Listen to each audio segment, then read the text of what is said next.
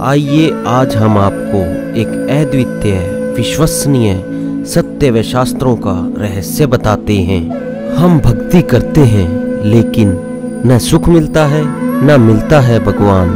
आपको कारण बताते हैं।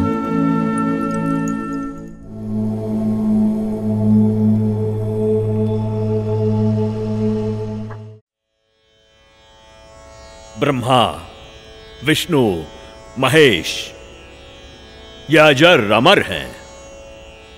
उनकी कभी जन्म या मृत्यु नहीं होती। वहीं तो सृष्टि के रचनहार हैं। उनका कभी विनाश नहीं होता। वो ही जगत के पालनहार हैं। वास्तव में परमात्मा तो निराकार है। यदि आप अपने जीवन में सुख प्राप्ति चाहते हो तो एकादशी का व्रत कीजिए, श्राद्ध निकालिए। जो श्रद्धालु लोग इस जन्म में दुख भोगते हैं वो उनके पिछले जन्मों के कर्मों का फल है, और पिछले जन्मों के कर्म फल को भगवानों को भी भोगना पड़ता है। तो फिर आम जीव की क्या औकात है? अगर परमात्मा की प्राप्ति चाहते हो तो हमारे साथ बोलिए, हरे राम राम राम हरे हरे, हरे राम राम राम हरे हरे, हरे कृष्णा कृष्णा कृष्णा हरे हरे, हरे कृष्णा कृष्णा कृष्णा हरे हरे। बोलो शेरा वाली माता की राधे राधे राधे राधे राधे राधे राधे राधे। भक्तों, यदि आप में से किसी के भी मन में कोई भी आशंका हो, कोई भी प्रश्न हो तो निसंकोच पूछिएगा। महात्मा जी, आप ये भोली भाली जनता को क्यों गुमराह कर रहे हो? अरे दुष्ट लड़की, तेरा ये बोलने का दुस्साहस कैसे हुआ? तेरे पास क्या आधार है कि मैं जनता को गुमराह करता हूं? लगता है ये हिंदू विरोधी है। ए चल नीचे बैठ।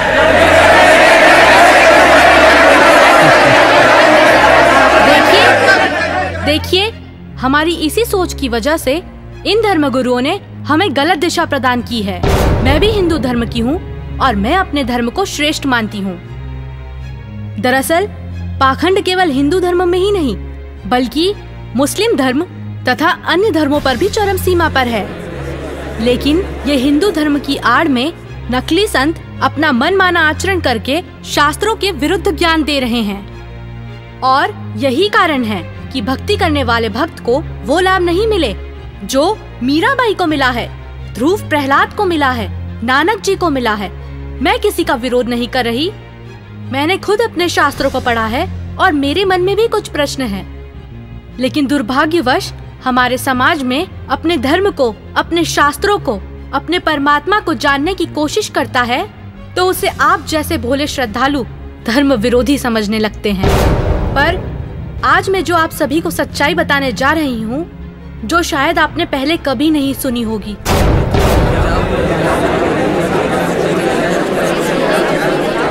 ज्यादा बात मत बना लड़की।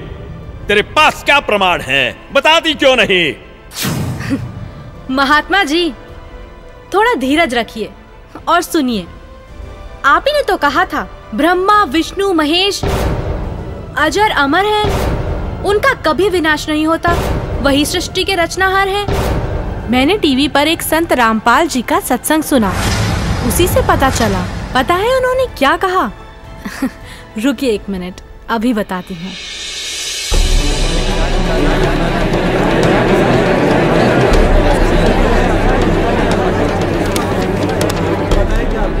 श्रीमद् देवी भागवत पुराण, जिसके तीसरा स्कंद अध्याय 5 पृष्ठ 123 पर लिखा है कि मैं विष्णु, ब्रह्मा तथा शंकर तुम्हारी कृपा से विद्यमान हैं। हमारा तो आविर्भाव, जन्म तथा तिरोभाव मृत्यु होती है।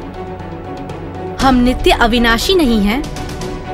श्रीमद् भागवत महापुराण तीसरा स्कंद अध्याय 4 पृष्ठ 10 श्लोक 42 पर लिखा है, हे मात ब्रह्मा, मैं तथा शिव तुम्हारे ही प्रभाव से जन्मवान हैं, नित्य नहीं है, अर्थात हम अविनाशी नहीं हैं। ये श्रीमद् देवी भागवत देखिएगा, सचित्र मोटा टाइप हिंदी, गीता प्रेस गोरखपुर से प्रकाशित है और परमात्मा चाहने वाले हिंदुओं के घरों पर लगभग रखी पाओगी। ये है संक्षिप्त श्रीमद् देवी भागवत सचित्र मोटा टाइप, केवल हिंदी।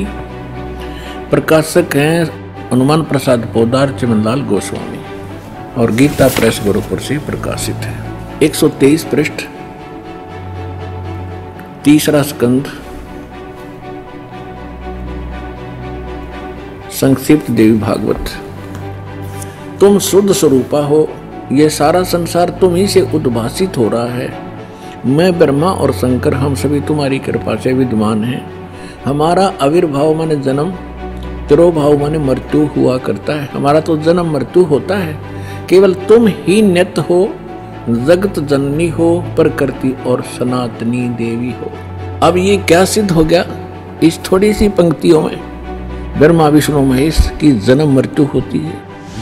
तो बताओ महाराज जी, अब आपके पास क्या जवाब है? आप ही ने तो कहा परमात्मा निराकार है। हाँ, तो गलत क्या कहा? परमात्मा तो निराकार ही है और यही हमारे वेद शास्त्र कहते हैं।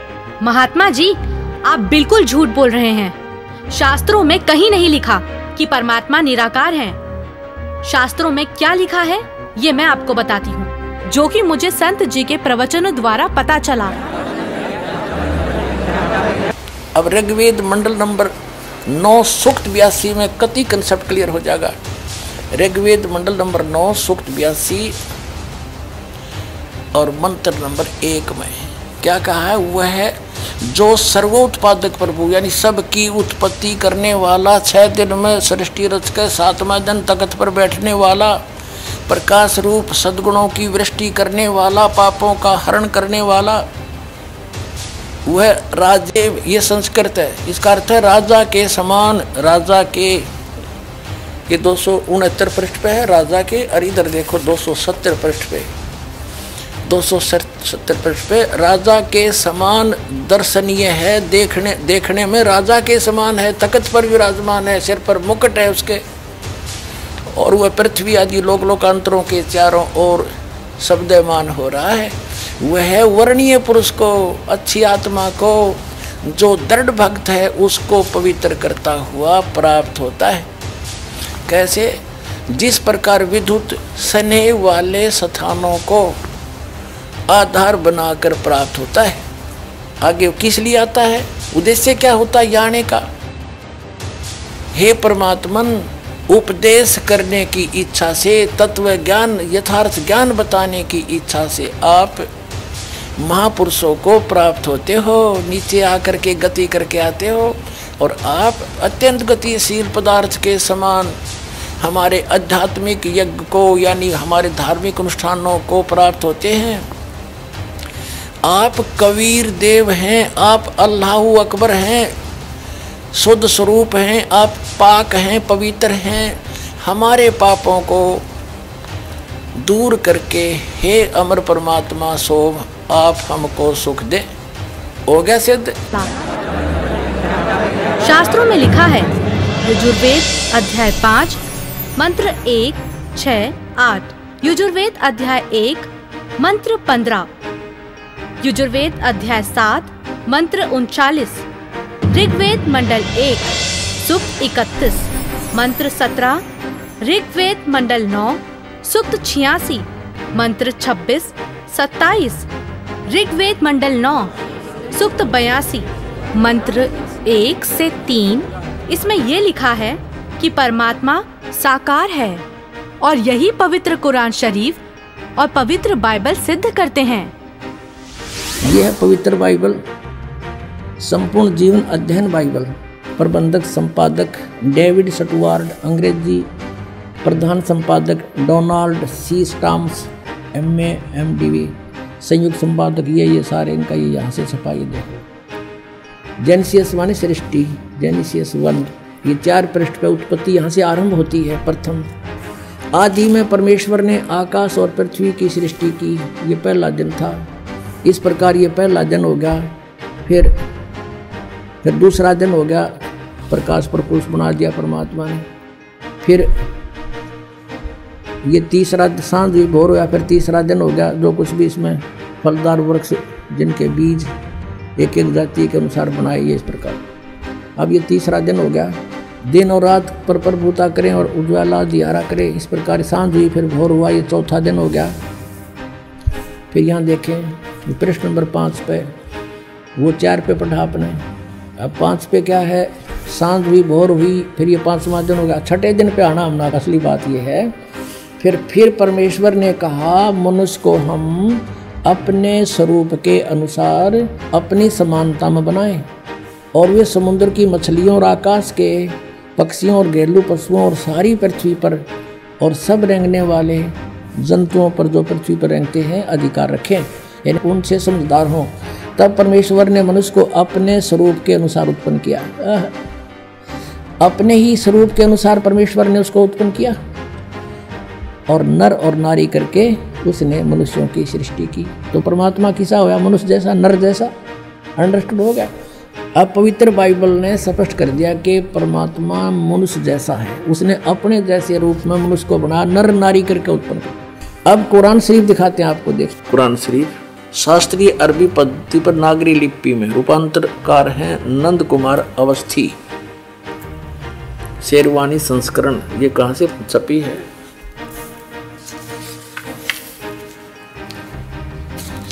ये वही लिखा कि वो इस्लामी किताब है, इसमें कोई संदेह की गुंजाइश नहीं है।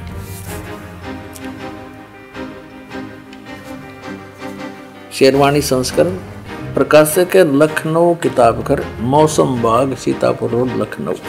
हम यहाँ पढ़ेंगे, हिंदी पढ़ेंगे।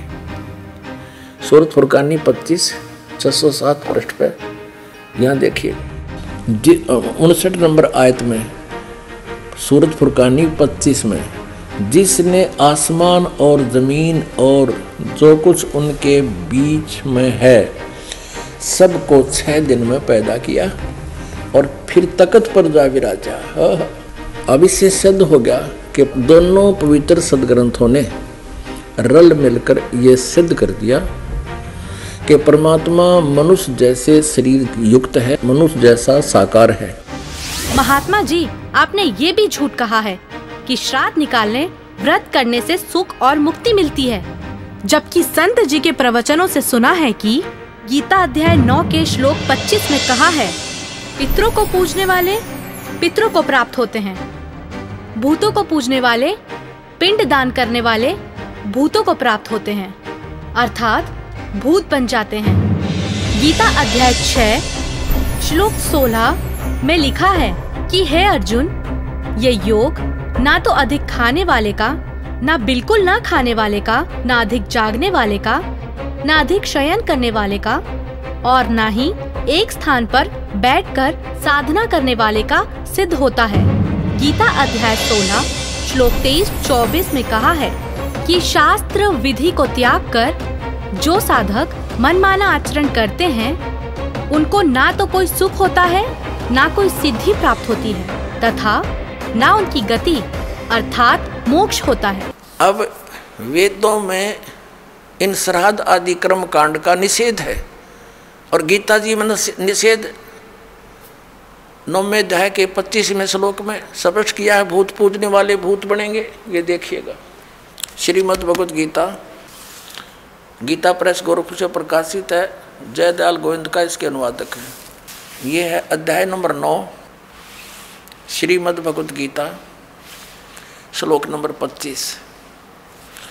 देवताओं को पूजने वाले देवताओं को प्राप्त होंगे, पितरों को पूजने वाले पितरों को प्राप्त होते हैं, और भूतों को पूजने वाले भूतों को प्राप्त होते हैं, और मेरा पूजन करने वाले मुझको ही प्राप्त होते हैं। गीता जी अध्याय नंबर 16 के और श्लोक नंबर 23 में कहा है कि अर्जुन, जो शास्त्र विधि को त्याग कर मनमाना आचरण करते हैं, यानी जो पवित्र सदग्रंथों में वे ऑफ वर्शिप नहीं लिखी है, साधना की विधि, और उसके आधार से जो भक्ति करते हैं उनको कोई लाभ नहीं होता। देखिएगा, यह है श्रीमद् भगवद गीता अध्याय नंबर 16।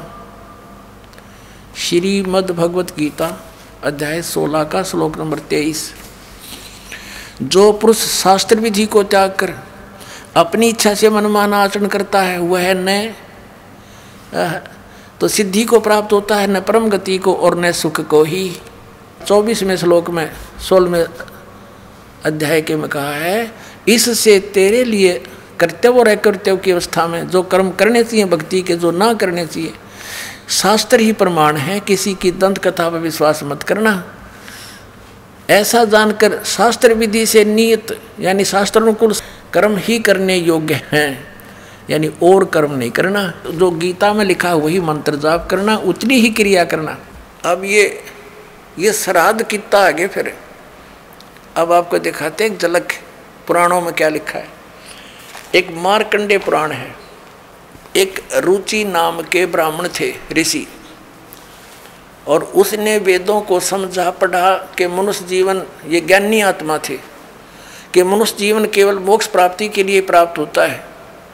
इसलिए उसने ना तो विवाह कराया, ब्रह्मचारी पद पर रहते हुए 40 वर्ष की उम्र हो गई थी और अपना जंगल में वन में रहता था, कोई मकान झोंपड़ी भी नहीं डाल रखी थी। ये सोच करके मोक्ष प्राप्ति करानी है और ना क्या संग्रह करना है, 2 दिन का जीवन है। अब वो वेदों अनुसार साधना कर रहा था, रुचि ऋषि, और उसके जो पिताजी, दादाजी, परदादाजी, चौथा दादाजी वो मर चुके थे, वह भूत बन रहे थे, और वह भी ऋषि थे, ब्राह्मण थे।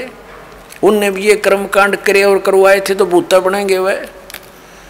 तो वो चारों दिखाई दिए और कहा, बेटा तूने विवाह क्यों नहीं करवाया? विवाह करवा के तुम हमारा श्राद्ध करता हैं और हमारी गति हो जाती। अब रुचि कहने लगा कि पितामहो, वेद में तो ये मना कर रखा है, ये श्राद्ध श्रुद्ध निकालना, ये कर्मकांड करना, ये तो मूर्खों का मार्ग है। और वो पितर भी कहते हैं, बेटा है तो ऐसा ही, इसमें कोई संदेह नहीं, मिथ्या नहीं है, सच्चाई है। लेकिन हमारा क्या होगा? अब तुम बाढ़ में जाओ, थारा क्या होगा? आप मरे, अरे पुत्र और मरवाने के लिए तैयार करे। या देखो मार्कंडेय पुराण, ये गीता प्रेस गोरखपुर से प्रकाशित है। ये गीता प्रेस गोरखपुर से प्रकाशित है। ये 242 पृष्ठ पे संक्षिप्त मार्कंडेय पुराण,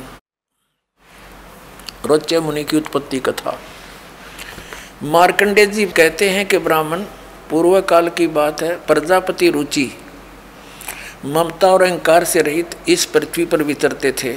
उन्हें किसी से भय नहीं था, वे बहुत कम सोते थे। उन्होंने न तो अग्नि की स्थापना की थी, न अपने लिए घर ही बना रखा था। वे एक बार भोजन करते और बिना आश्रम के ही रहते थे। उन्हें सब प्रकार की आसक्तियों से रहित एवं मुनिवर्ती में रहते देख उनके पितरों ने उनसे कहा, ये देखिए ये चारों आगे भूत बन रहे, ये देखो ये रुचि ऋषि है, ये इनके पहले बने हुए वो पंडित जी सारे भूत पूज का भूत बन गए। अब ये दिख गए इसने सारे इकट्ठे। पितर बोले, बेटा विवाह स्वर्ग और अपवर्ग का हेतु होने के कारण एक पुण्यमय कार्य है। ये तो इन पितरों के वचन हैं, ये तो पितरों के वचन है जो अपनी सलाह दे रहे हैं। अब देखना, उसे तुमने क्यों नहीं किया? ग्रस्त पुरुष समस्त देवताओं, पितरों, ऋषियों और अतिथियों की पूजा करके पुण्यमय लोकों को प्राप्त करता है। वह सभा के उच्चारण से देवताओं को, शब्द से पितरों को तथा अन्नदान, बलि, वैष्णदेव आदि से भूत आदि प्राणियों एवं अतिथियों को उनका भाग समर्पित करता है। बेटा, हम ऐसा मानते हैं कि गृहस्थ आश्रम को स्वीकार न करने पर तुम्हें इस जीवन में कलेश पर कलेश उठाना पड़ेगा तथा मृत्यु के बाद और दूसरे जन्म में भी कलेश ही भोगना पड़ेगा। रुचि ने कहा, पितरगण, परिग्रह मात्र ही अत्यंत दुख एवं पाप का कारण होता है तथा उसे मनुष्य की अधोगति होती है। उससे मनुष्य की अधोगति होती है। यही सोचकर मैंने पहले से त्रिसंग्रह नहीं किया। अब यहाँ देखो, पितर बोले बेटा जितेंद्रिय होकर आत्मा का प्रक्षालन करना उचित है, किंतु तुम जिस मार्ग पर चल रहे हो वह मोक्ष मार्ग है। बता, इसने तो घटिया मान रहे मोक्ष मार्ग ने कि तुम जो कर्म कर रहे हो जिस मार्ग पर चले तो मोक्ष मार्ग है। अरे हम बतावांगे पितृवृंद का मार्ग। देखिए, रुचि ने पूछा पितामहो, वेद में कर्म मार्ग को अविद्या कहा गया है, जो तुम सलाह दे रहे हो वो कर्म कांड, श्राद्ध श्रुद्ध निकालना, पितृ पूजना, वो तो मूर्खों का सलाह कही है। फिर क्यों आप लोग मुझे उस मार्ग में लगाते हैं? पितर भी कहते हैं, पितर बोले यह सत्य है कि कर्म को अविद्या ही कहा गया है, इसमें तनिक भी मिथ्या नहीं। फिर थारा सिर बच गया, फिर क्या रह गया बता भाई। ये हमारे पुराणों में लिखा है। अब इस बात को पितर भी मानते हैं कि आप जो साधना करें तो मोक्ष मार्ग है, और आप फिर उसको सलाह दे रहे हैं भूत पूज, श्राद्ध निकाल, ब्याह करवा, और यो नरक मार्ग है। और आप भी मानते हैं कि आप जो मार्ग अपना रहे हो तो मोक्ष मार्ग है। और रुचि कहता है वेद के अंदर तो इसको अविद्या मूर्खों की साधना बताइए, तो पितर भूत पूजना, श्राद्ध निकालना, और पितर स्वीकार भी कर रहे हैं, कहाँ ऐसा ही है, इसमें कोई मिथ्या नहीं। फिर ये बकवाद गट रखी, अगर मुगरुम ऐसा कर ले, पितर ऐसा कर देते हैं, पितर पुत्र दे देते हैं, टट्टू दे देते हैं, अपा भूखे मरे बतावे, मूर्ख बना रखा है। एक बार क्या था, परमात्मा कबीर जी काशी में गंगा घाट पर चले गए। गंगा का एक घाट बना हुआ है, वहाँ पर ये ब्राह्मण लोग सूर्य को, यानी ऐसे सूर्य की तरफ मुँह करके गंगा से जल उठावें और वहीं डाल दें। कबीर साहब बढ़कर उसमें गंगा में घुटनों पानी में और ऐसे नौकरन लगे गंगा के जल को, पटरी पर फेंक रहे पूरी स्पीड तक। अब वो सारे पंडित जी अपना काम छोड़ कर कबीर साहब की ओर देखने लगे, कहने लगे वो कबीर ये क्या कर रहा तू? कबीर जी बोले आप क्या कर रहे हो? मैंने ना पूछा, तुम क्यों पूछ रहे हो मेरे से? पहले आप बताओ आप क्या कर रहे हो? कि हम अपने पितरों को स्वर्ग में जल भेज रहे हैं, ये हम यहाँ जल डाल रहे हैं ना, ऐसे मंत्र बोलकर, ऐसे सूर्य की तरफ मुकर के, ये वहाँ स्वर्ग में हमारे भूखे प्यासे पितरों को जल प्राप्त होगा। परमात्मा बोला मैंने एक बगीची लगा रखी अपनी झोपड़ी के आगे, और मैं उस झोपड़ी को उस बगीची को सींच रहा हूँ। फिर मंड के करड़े हो गए। तो वो कहने लगे रे भोले आदमी, इतनी दूर कैसे जाएगा जल, ये तो यहीं पड़ा है। वो तेरी झोपड़ी के आगे बगीची जो छोटी सी लगा रखी, वो कैसे सिंचाई होगी इससे? कि 1 लाखों किलोमीटर दूर, मील दूर तुम्हारे पितरों को स्वर्ग में ये पानी मिल सकता है, तो ये 2 किलोमीटर पर क्या दिक्कत आएगी इसको? तो उनकी चौंध टूट गई। पंडित जिया ने फिर अपना गलती स्वीकार की, माल की शरण ग्रहण करी। अरे क्या चल क्या रहा है इस लड़की का? अरे कोई तो रोको उसे। ये लड़की सही बोल रही है।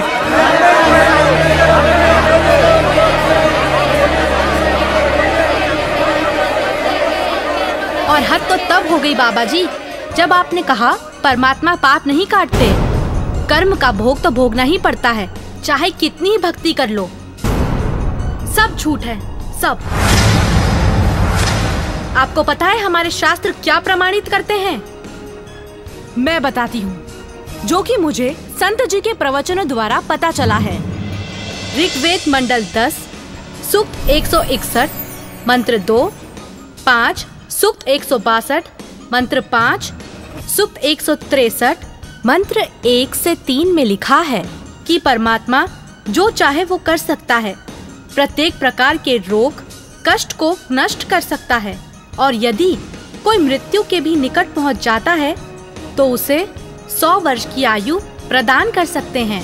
अपने आत्मा जो ये कहते हैं कि भी प्रारब्ध के कर्म में लिखा हुआ, भाग में लिखा हुआ दुख ये तो भोगना पड़ेगा, पाप कर्म का दंड है। और फिर वो कहते हैं भगवान का मंत्र ले ले, जाप करा करिए, भक्ति करे, आगे सुखी हो जाएगा।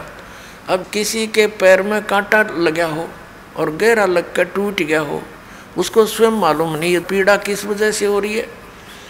या उसको पता भी है कि मेरा कांटा लग गया, तो वो किसी के पास जाता है और वो ये कहता है कि तेरे पीड़ा का कारण तेरे पैर में लगा कांटा है, और कांटा तो निकल नहीं सकता, ये तो ऐसे ही रहेगा, जूता पहन ले और जूता पहन ले, आगे भविष्य में कांटा नहीं लगेगा।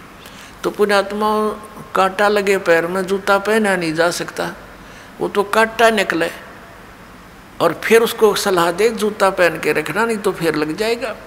मासा घटे न तिल बधे, विद न लिखे जो लेख, सच्चा सतगुरु मेट कर ऊपर मारे मेख। तो कबीर देव जी, कबीर परमेश्वर जी यदि हमारी आयु शेष ना हो उसको भी आयु प्रदान कर सकते हैं। और इस दास के इस आध्यात्मिक जीवन काल में एक नहीं हजारों की संख्या में ऐसे उदाहरण है या इस संगत के अंदर, जिन्होंने सच्चे दिल से भगवान की नियमित मर्यादा में रहकर साधना की है, उनकी कह करके आयु बढ़ा रखी है पुण्यात्माओं। और यही वेद प्रमाण देते हैं कि पूर्ण परमात्मा अपने साधक की आयु को भी बढ़ा देता है। अब थोड़ा सा प्रमाण वेद दिखाते हैं आपको। ऋग्वेद 9-10 मंडल इकट्ठा ही किया है ये कहाँ से प्रकाशित है? प्रकाशक हैं सार्वदेशिक आर्य प्रतिनिधि सभा, महर्षि दान भवन, रामलीला मैदान, नई दिल्ली। ये इनके फोन और फैक्स नंबर है। मुद्रक एवं Prince Offset Printers 1510 Pataudi House Daryaganj, नई दिल्ली से। अब इन्होंने यहाँ थोड़ी सी हेरफेर करने की चेष्टा की है, इस अनुवादकर्ता ने गड़बड़ी करने की चेष्टा की। देखिएगा ऋग्वेद मंडल नंबर 10 सूक्त नंबर 161 और मंत्र नंबर 2। यहाँ देखिए, यदि रोगी नष्ट जीवन शक्ति वाला हो गया है और यदि अथवा सीमा से परे चला गया है, यदि मृत्यु के समीप पहुंच गया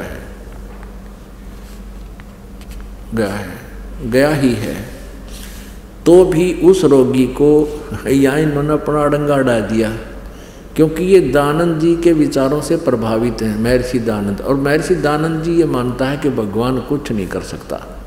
इन्होंने यहाँ वेद लिख दिया। वेद का किताब प्रकरण इस मूल संस्कृत में, मूल व्याख्या में। ये कोई दवाइयाँ की किताब नहीं है, ये परमात्मा की महिमा का विधान है। या वेद नहीं लिखना था, इन अपनी अज्ञान सोच चढ़ा दी। ऐसे हम हिंदी पढ़ते रहे, संस्कृत हम नावे नहीं थी। इन अज्ञानियों ने ऐसे नाश कर रखा हमारी आध्यात्मिक ज्ञान का। यहाँ उस रोगी को मैं वेद, यहाँ वेद लिख दिया। अब पढ़निया ने सोचा वैद बूढ़ कर देता होगा, वैद तो करे दे, वैद दवाई अच्छी जानता होता है। नहीं, कष्टप्रद रोग के पंजे से छुड़वा लाता हूँ, ये भगवान की महिमा है, वैद की नहीं।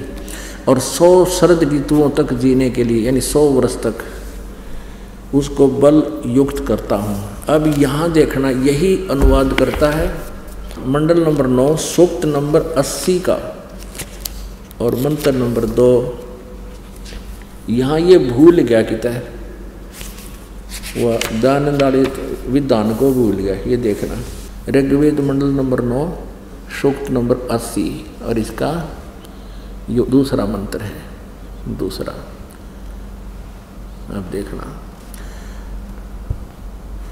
हे परमात्मन, आप उपासकों की या अपने भक्तों की, साधकों की आयु के बढ़ाने वाले हैं। यहाँ कोई ना याद रहा, इसका वेद लिखना भूल गए। अब देखिए वेद इसको प्रमाणित करेंगे कि परमात्मा घोर पाप का विनाश कर देता है। ये देखिए, ये महर्षि दानंद सरस्वती द्वारा ही इसका अनुवाद है।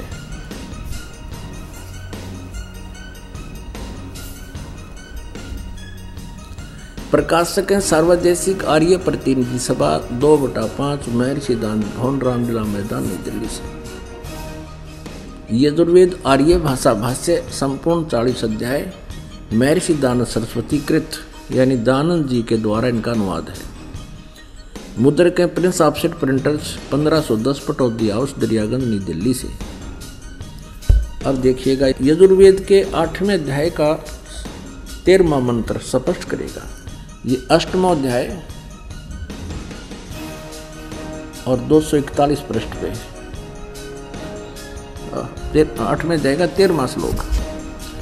इसमें क्या लिखा है कि देव कर्तस्य एनस्य अवजनमसि, मनुष्य कर्तस्य एनस्य अवजनमसि, पितृ कर्तस्य एनस्य अवजनमसि, आत्म कर्तस्य एनस्य अवजनमसि। एनस्य एनस्य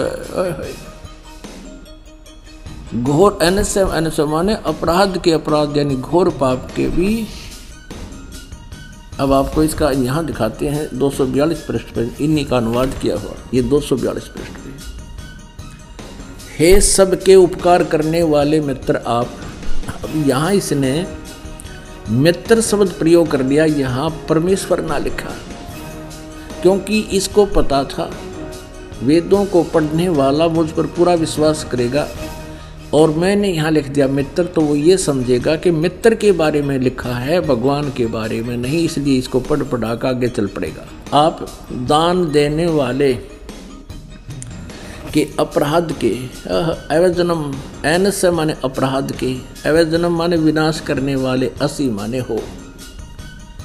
मनुष्य कर्तस्य साधारण मनुष्यों के किए हुए, एनस्य माने अपराध के, अवजनम माने विनाश करने वाले हो। पितृ कर्तव्य से पिता के किए हुए, एनस्य माने अपराध, ये अपराध ही लिखना चाहिए था, विरोधासन लिखा है। अच्छी प्रकार हरने वाले हो, नाश करने वाले हो। अपने किए हुए, एनस्य माने पाप के, एनस्य कहो, एनस्य का अर्थ पाप कहो, एनस्य माने अपराध कहो, एनस्य माने अपराध या पाप एक ही अर्थ होता है। एनस्य माने पाप के दूर करने वाले, अवजनम माने नाश करने वाले, अवजनम विनाश करने वाले हो, अवजनम माने विनाश करने वाले हो। एनस्य एनस्य अधर्म के अधर्म यानी घोर पाप के भी, अवजनम माने नाश करने वाले हो। अब जानता हुआ मैं जो कुछ भी अधर्म आचरण किया करता हूँ या करूँ, अनजान में जो कुछ भी किया करता हूँ वह करूँ, उस सब एनस्य माने अपराध के, पाप के, दुष्ट आचरण के नहीं, पाप के आप अवजनम माने नाश करने वाले हो। और महात्मा जी, आपको तो ये भी नहीं पता पूर्ण परमात्मा कौन है। अच्छा लड़की, तो तुम ही बताओ कौन है पूर्ण परमात्मा? पूर्ण परमात्मा वो है जिसने सृष्टि की रचना की है। उस परमेश्वर का नाम है कबीर। मैं आपको प्रमाणित करती हूँ, जो कि मुझे संत जी के प्रवचनों द्वारा पता चला है। प्रमाण 1, पवित्र यजुर्वेद अध्याय 29 मंत्र 25। जिस समय भक्त समाज को शास्त्र विधि त्याग कर मनमाना आचरण कराया जा रहा होता है, उस समय कबीर देव तत्व ज्ञान को प्रकट करता है। प्रमाण 2, पवित्र सामवेद संख्या 359 अध्याय नंबर 4 के खंड नंबर 25 का श्लोक नंबर 8, जो कबीर देव तत्व ज्ञान लेकर संसार में आता है, वह सर्वशक्तिमान है तथा काल के कर्म रूपी किले को तोड़ने वाला है, सर्व सुखदाता है तथा सर्व के पूजा करने योग्य है। ऋग्वेद मंडल 9 सूक्त 86 मंत्र 17। ऋग्वेद मंडल 9 सूक्त 86 मंत्र 18। ऋग्वेद मंडल 9 सूक्त 86 मंत्र 19। ऋग्वेद मंडल 9 सूक्त 86 मंत्र 20। अथर्ववेद कांड नंबर 4 अनुवाक नंबर 1 मंत्र नंबर 7। मुस्लिम धर्म के पवित्र शास्त्र कुरान शरीफ सूरत फुरकानी 25 आयत 52 से 59 में लिखा है कि कबीर परमात्मा ने 6 दिन में सृष्टि की रचना की तथा 7वें दिन तख्त पर जा विराजा, जिससे परमात्मा साकार सिद्ध होता है। राग तिलंग महला 1 पंजाबी गुरु ग्रंथ साहिब पृष्ठ नंबर 721, जिनका नाम है कबीर। ये दास यदि मौखिक आपको सुनाएगा तो शायद ही विश्वास हो पाएगा कि कबीर इज गॉड।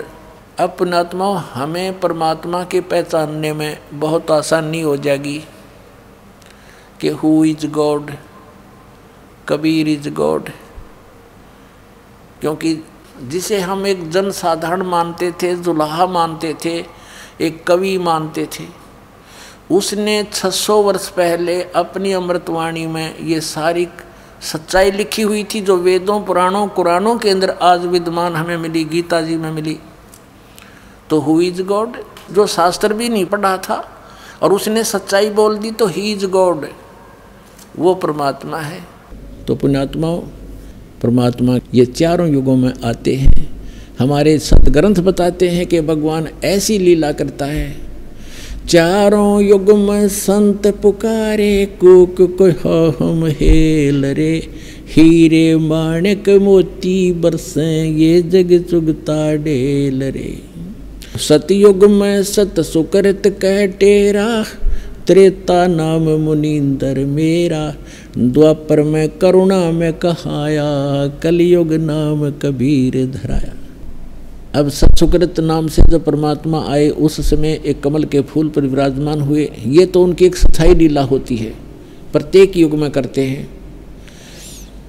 सतयुग में परमात्मा आए, सत्सुकृत नाम से प्रसिद्ध हुए और एक विद्याधर नाम का ब्राह्मण, दीपिका उसकी पत्नी, दोनों, उनके संतान नहीं थी, उम्र भी काफ़ी हो गई थी, 50-60 के आसपास।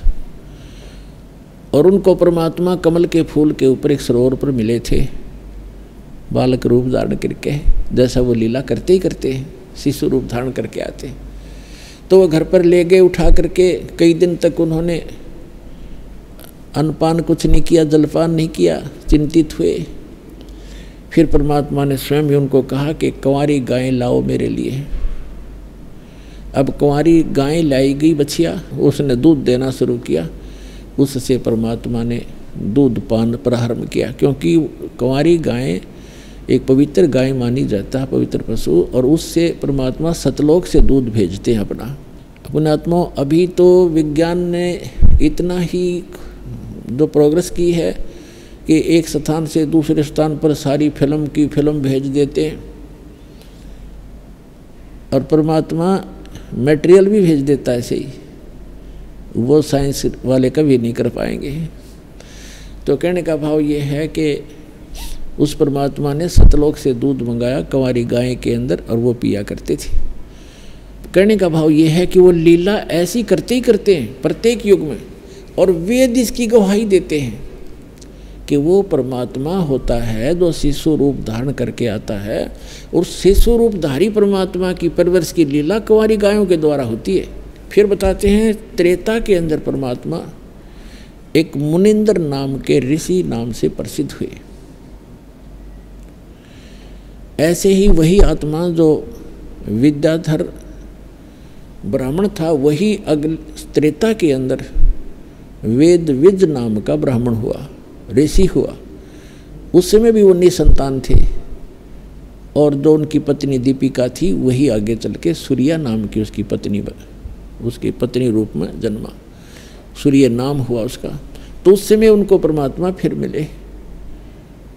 उनको संतान नहीं दी क्योंकि उनके संस्कार में नहीं थी, जानबूझ कर नहीं दी भगवान ने कि इनको निकालना है। द्वापर युग में परमेश्वर आए और करुणा में नाम से प्रसिद्ध हुए। एक बाल्मीक था, भिक्षु नाम का बाल्मीक, और उसकी पत्नी थी गोदावरी, और वो निसंतान थे। उनको परमात्मा ऐसे ही कमल के फूल पर मिले थे, शिशु रूप धार करके। उनके घर पे परवरिश होने से वो बाल्मीक कहलाए। अब ये जाति तो हमने हमने बना रखी, भगवान के लिए सब जीव बराबर हैं, एक जैसे। वो तो दृढ़ भक्त अच्छी आत्मा चाहे किसी मजहब जाति धर्म में हो वहीं पहुंच जाते अपने बच्चों के लिए, क्योंकि सारे उसके बच्चे हैं। एक ब्राह्मण था गंगेश्वर, और उसका पुत्र था गणेश। और एक सुदर्शन भगत था वाल्मीकि जाति में।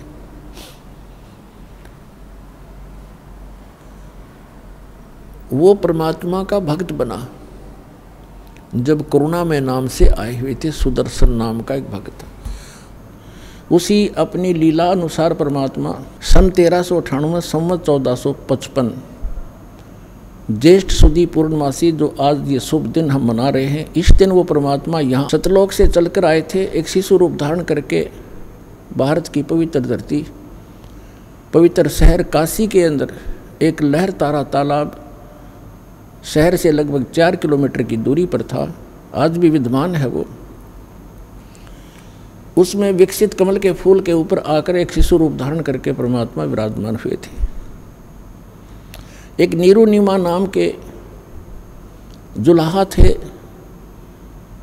उनके इसी जन्म की थोड़ी सी हिस्ट्री सुनाते हैं। वो पहले ब्राह्मण थे, गौरी शंकर और सरस्वती उनका नाम था। वो दोनों भगवान शिव के परम भक्त थे, बहुत निस्वार्थ भाव से कथा किया करते थे, किसी भी जनता को भ्रमित नहीं करते थे। जो भी दीक्षिणा उनको प्राप्त होती थी उससे अपना निर्वाह करते थे। दीक्षा से प्राप्त शेष बचे धन को भंडारा कर दिया करते थे, संग्रह संचन नहीं करते थे। इस बात से मुसलमान बहुत अक्षुब्ध हुए। उनको ये भी मालूम था कि अन्य ब्राह्मण जो हैं गुरु, वो गौरी शंकर से ज़्यादा ईर्षा रखते हैं, क्योंकि उनका बोलबाला उनसे अधिक हो गया था, क्योंकि वो निस्वार्थ कथाएं किया करते थे। अन्य केवल गुमराह किया करते थे, जंतर मंतर करके दुनिया को भटका भरमा के अपनी रोजी रोटी किया करते थे। मुसलमानों को इस बात की चिंता हुई कि ये गौरी शंकर हिंदू धर्म का प्रचार घना कर रहा है और इसको मुसलमान बनाया जाए। उनको ये भी मालूम था कि अन्य धर्मगुरु जो ब्राह्मण हैं वो इससे ईर्षा रखते हैं, इसका साथ नहीं देंगे, जिस कारण से उनको उसी जन्म में बाई फोर्स मुसलमान बना दिया था। पहले निर्वाह चलता था दीक्षा से, लेकिन फिर वो दीक्षा बंद होगी, वो मुसलमान बना दिए गए। उनका नाम रख दिया नीरू और नीमा। नूर अली नाम रख दिया गौरी शंकर का, और सरस्वती का नाम रख दिया नियामत। उसको अब भ्रंश करके जैसे कहने लग जाते हैं, नीरू और नीमा कहने लगे। अब उनके सामने दो समस्याएं खड़ी हुई, एक तो निर्वाह की, दूसरी गंगा स्नान मुसलमान नहीं कर सकते थे उस पंचगंगा घाट पर, जिस कारण से गौरी शंकर सरस्वती ने अपने निर्वाह के लिए, तो नीरू और नीमा ने अपने निर्वाह के लिए जुल्हाए का कार्य शुरू कर दिया। उसमें कोई पैसा नहीं लगता था, 3-4 डंडे गाड़ लिए जाते हैं, खड्डी बना ली जाती है, उसमें वो परमात्मा अपना, परमात्मा के जो मुँह बोले माता पिता हुए वो अपना निर्वाह करने लगे। अब उनके सामने दूसरी समस्या ये थी कि वो गंगा में स्नान नहीं कर सकते थे, और प्रतिदिन स्नान करके अपनी नित्य क्रिया करना उनका एक स्वभाव बन गया था। भले ही वो मुसलमान बन गए थे, भले ही नमाज भी करने लग गए थे, लेकिन भगवान शंकर की श्रद्धा उनके हृदय से गई नहीं थी। अब वो प्रतिदिन स्नान करने के लिए लहर तारा नामक तालाब पर जाया करते थे। ब्रह्म मुहूर्त में प्रतिदिन स्नान करके आते थे। और लहर तारा तालाब कैसे बना था? वर्षा के दिनों में दरिया गंगा बहुत फुल भर के चलती है, कई बार ओवरफ्लो भी कर जाती है, और लहरों के द्वारा गऊ घाट के ऊपर से लहरों से पानी उछल उछल कर एक गड्ढे में चला जाया करता था, और वो एक बहुत बड़े सरोवर का रूप बना लेता है। उसके अंदर कमल के फूल विकसित हो जाते हैं, और गंगा का जल निर्मल रहता है, वो खराब होता नहीं। तो नीरू नीमा प्रतिदिन स्नान करने जाया करते थे। ज्येष्ठ सुदी पूर्णमासी जो शुभ दिन है, इस दिन वो परमात्मा सतलोक से चलकर आए, और उसी लहर तारा तालाब में कमल के फूल पर एक शिशु रूप धारण करके विराजमान हुए।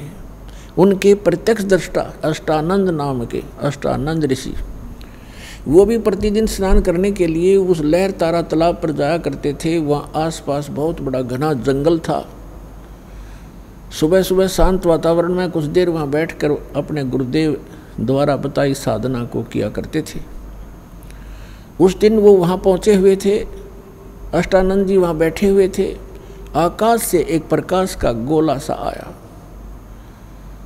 अष्टानंद जी ने देखा कि ये आसमान से इतना तेज प्रकाश कैसे आ रहा है।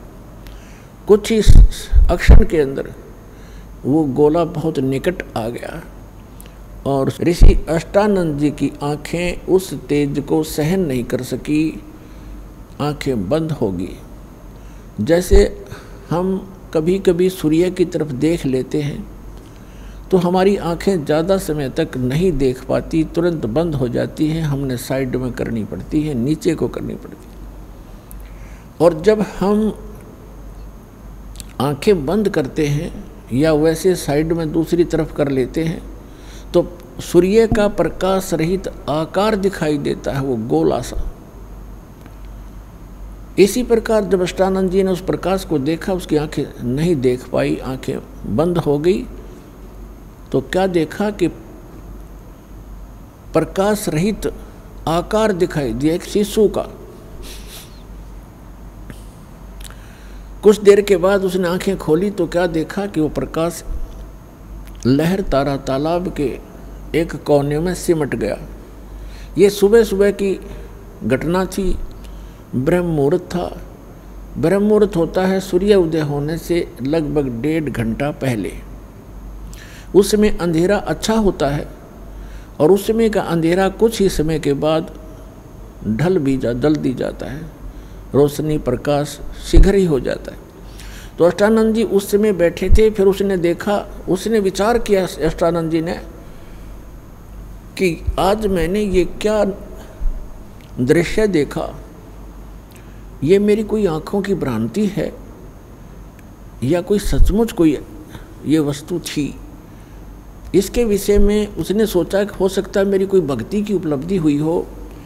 उसके लिए शंका समाधान के लिए वो तो उठकर चल पड़े, स्वामी रामानंद जी के पास गए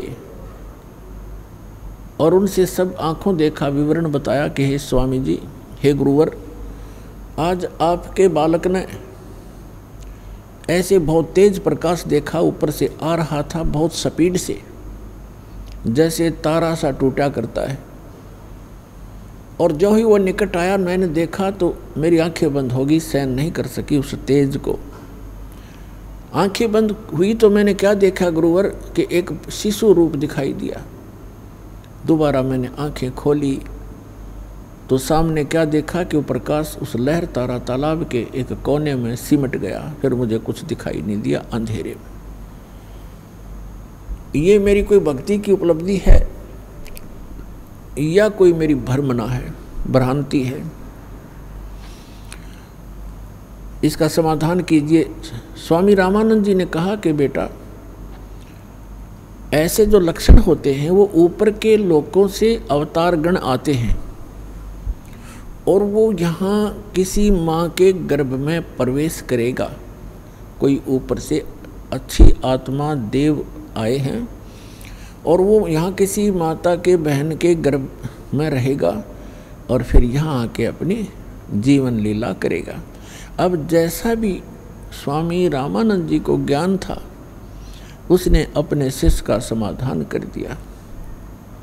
इनको इतना ही मालूम है कि इनके भगवान श्री राम, श्री कृष्ण और भी जितने ये 9-24 अवतार बताते हैं, सभी माँ से ही जन्म ले करके उन्होंने यहाँ लीलाएं की। इनको उस अजन्मा भगवान की जानकारी नहीं है, इसलिए अपने शिष्य का जैसा शंका समाधान वो कर सकते थे कर दिया। अष्टानंद जी संतुष्ट हुए। उधर से क्या था कि नीरू नीमा बहुत वर्षों विवाह को हो चुके थे, उनका संतान नहीं थी। तो काफ़ी वर्ष बीत गए थे, वो लगभग 60 वर्ष के आयु होगी थी नीरू और नीमा की, उनका संतान नहीं थी। रास्ते में अकेले आ रहे थे। नीमा फूट फूट कर रो रही थी कि हे भगवान शंकर, हे देव, हे महादेव, मुझ दासी को भी ये खिलौना दे देते, मेरा भी संसार में मुंह ऊपर को करके जीने का साधन बन जाता। अब मेरा जीना दुभर हो गया मालिक, आप क्या नहीं कर सकते, हमारी भूल को माफ़ करो, हम तो मूर्ख हैं, तुच्छ हैं, गलती बनी होगी भगवान। एक लाल दे देते, एक बच्चा दे देते, हमारा भी जीवन सुखी हो जाता। आपस में चर्चा करते करते लहर तारा तालाब पर पहुंच गए। स्नान करने के लिए पहले नीमा चली गई, नीरू बाहर दूर बैठ गया। नीमा स्नान करके बाहर आई उस लहर तारा तालाब के उस घाट से। उसके बाद नीरू स्नान करने के लिए तालाब में प्रवेश किया। तब तक रोशनी सी हो गई थी, थोड़ी थोड़ी उजाला सा हो गया था, सूर्य उदय नहीं हुआ था। और नीमा फिर स्नान करते समय जो वस्त्र बांध कर अपने लपेट कर नहाई थी शरीर के, उसको धोने के लिए जब पुनः तालाब पर गई, उसने क्या देखा कि कमल के फूल के ऊपर कोई वस्तु हिल रही है, क्योंकि परमात्मा कमल के फूल पर शिशु रूप धारण करके विराजमान थे, सतलोक से आकर विराजमान हुए थे और पैर के एक पैर को हिला रहे थे। वो पैर को हिला रहे थे। नीमा ने देखा कि कोई सर्प ना हो और गौर से देखा तो क्या देखा कि तो बालक है, छोटा सा बच्चा। उसने अपने पति से कहा कि देखियो जी, कमल के फूल पर बालक है, देखियो उस कमल के फूल पर बालक लेटा है। नीरू कहने लगा कि नहा रहा था वो, नहाते नहाते कह रहा कि नीमा तू मेंटल होली, तू बिल्कुल पागल होगी बच्चों के मोह में। अब तुझे सरोवर के अंदर जल में, गहरे जल में भी बच्चे दिखाई देने लगे, तो कुछ संतोष कर, कुछ सब्र कर। तो वो फिर जोर से कहने लगी देखियो जी, सचमुच देखो देखो देखो सामने। अब उसने सोचा देख तो लूं, या पागल किसको क्या कह रही है। उसने जो ही जिस तरफ वो संकेत कर रही थी ध्यान से देखा तो सचमुच कमल के फूल पर बालक लेटा है। अब उसने भी आव देखा ना ताव देखा, कमल के फूल समेत तोड़ लिया, उठा लिया और अपनी पत्नी को थमा दिया कि सचमुच ये तो बालक, यहाँ डूब जाता तो शुक्र है तुमने बता दिया। अब वो बच्चे को लेकर इतना प्यार करती है और सौ शुक्र मनाती है अपने शंकर भगवान के कि हे भोलेनाथ, हे परमात्मा, आज ही हृदय से पुकारा था, आज ही आपके ने अपनी दासी की पुकार सुन ली। ओए कितना सुंदर बालक दे दिया, सीने को लगावे, कभी उसका मुंह चूमे, प्यार करे और सौ शुक्र मनावे शंकर भगवान के। अपना आत्मा हमारे साथ ऐसे बना हुआ है, करता है सारा कुछ परम अक्षर ब्रह्म जो सर्वशक्तिमान है कबीर भगवान। और हमें जो कुछ भी यहाँ उपलब्धि हो रही है अपने संस्कारवश, उनका क्रेडिट हम देते रहे ब्रह्मा जी, विष्णु जी और शिव जी और अन्य देव देवताओं को। ये हमारी भूल थी। अब इस बच्चे को अपनी पत्नी को थमा दिया नीरू ने, और नीमा लेकर जल से बाहर आकर उसका प्यार करती है, कभी मुंह चूमती है, कभी सौ शुक्र मनाती है। क्या बताते हैं कि जब वहाँ आए, परमात्मा को लेकर आए, आसपास के लोग इकट्ठे हो गए, यहाँ तक काशी के राजा तो थे वो भी देखने आए कि इतना सुंदर बालक है, भगवान कमाल हो गया। गगन मंडल से उतरे सतगुरु पुरुष कबीरे, नाम लिए बंद टूटे हैं और टूटे जम जंजीरे। 84 बंधन कटे वो कीनी कल्प कबीरे, भवन चतुर्दश लोक सब ये टूटे जम जंजीरे। अनंत कोट ब्रह्मांड में वो बंदी छोड़ कहाए, सतगुरु पुरुष कबीरे हैं वो जननी जने नमाए। महाराज जी, पवित्र वेदों, शास्त्रों, श्रीमद् भागवत गीता, श्री गुरु ग्रंथ साहिब, पवित्र कुरान शरीफ व बाइबिल आदि में कहाँ प्रमाण है कि कबीर साहिब भगवान है? कृपया प्रमाण सहित बताइए। पुणात्माओं, भक्ति की जानकारी अभी हमें कह भी पता नहीं था अभी तक, क्योंकि जितने भी धर्म गुरु जिनके हम संपर्क में रहा करते थे उनको स्वयं नहीं ज्ञान था भगवान कौन है, कैसा है, कहाँ रहता है और उसकी प्राप्ति कैसे होती है। कोई प्रूफ प्रमाण उनके पास नहीं था। और कबीर परमात्मा को कवि कहने लगे हम अज्ञानता से। उन्होंने जो ज्ञान दिया है वो 4 वेद, 18 पुराण, 6 शास्त्र, महाभारत, श्रीमद् भगवद गीता, कुरान और पुराण बाइबल, इन सभी का एक मिला जुला ज्ञान है। जो उनके अंदर ज्ञान है वो तो ज्ञान इसमें है ही है, परमात्मा के द्वारा दिए ज्ञान में। जो उनके अंदर ज्ञान उपलब्ध नहीं है, जो भक्ति विधि नहीं है और वो तत्व ज्ञान है, वो भी बता रखा है। तो वो परमात्मा थे, भले ही हम उनको कवि कहने लगे। तो जिस प्रकार परमात्मा दूसरी प्रकार की जो स्थिति है, प्रत्येक युग में एक बालक रूप धारण करते हैं, धीरे धीरे बड़े होते हैं, तो उस समय जब वो बालक रूप में प्रकट होते हैं, ये भी एक उन भगवान के पहचानने के लक्षण हैं कि वो बचपन में किसी माँ का दूध नहीं पीते, कंवारी गायों का दूध पीते हैं। तो कंवारी गायों के दूध से उनके परवरिश की लीला होती है। ये वेद बताते हैं। ऋग्वेद मंडल नंबर 9 सूक्त नंबर 1 मंत्र 8 और 9 में ये दोनों प्रमाण हैं। 3 प्रकार की सती परमात्मा धारण करते हैं और नवजात शिशु रूप में जब प्रकट होते हैं उस समय उनकी परवरिश की लीला कंवारी गायों से होती है। और परमात्मा कबीर जी ने 600 वर्ष पहले जब वो आए थे, ये लीला की थी। उन्होंने यही लीला की थी। 25 दिन के हो गए थे, कुछ आहार किया नहीं, माता पिता चिंतित हो गए। तब भगवान शिव आए शिवपुरी से, कबीर परमात्मा के आदेश से, क्योंकि यहाँ के जैसे एक प्रांत के मंत्री होते हैं, तो जैसे प्रधानमंत्री यहाँ आएगा तो उसकी व्यवस्था यहाँ के मुख्यमंत्री और मिनिस्टर वही करवाते हैं, आगे खड़े हो जाते हैं। तो इस प्रकार ये यहाँ के मंत्री हैं। श्री ब्रह्मा जी रजोगुण विभाग के, श्री विष्णु जी सतोगुण विभाग के और श्री शिव जी ये तमोगुण विभाग के। तो भगवान शिव के क्योंकि जो नीरू और नीमा नाम के जो दुल्हा थे वो उसी जन्म में ब्राह्मण थे। गौरी शंकर और सरस्वती उनका नाम था। मुसलमानों ने उनको ज़बरदस्ती बाई फोर्स उनको मुसलमान बना दिया था। हिंदुओं ने उनको अपने जाति से अलग कर दिया था।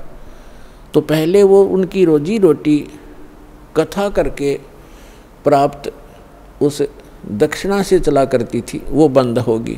इसलिए उन्होंने जुलाहे का कार्य शुरू किया था और जिस कारण से वो जुलाहा कहलाए।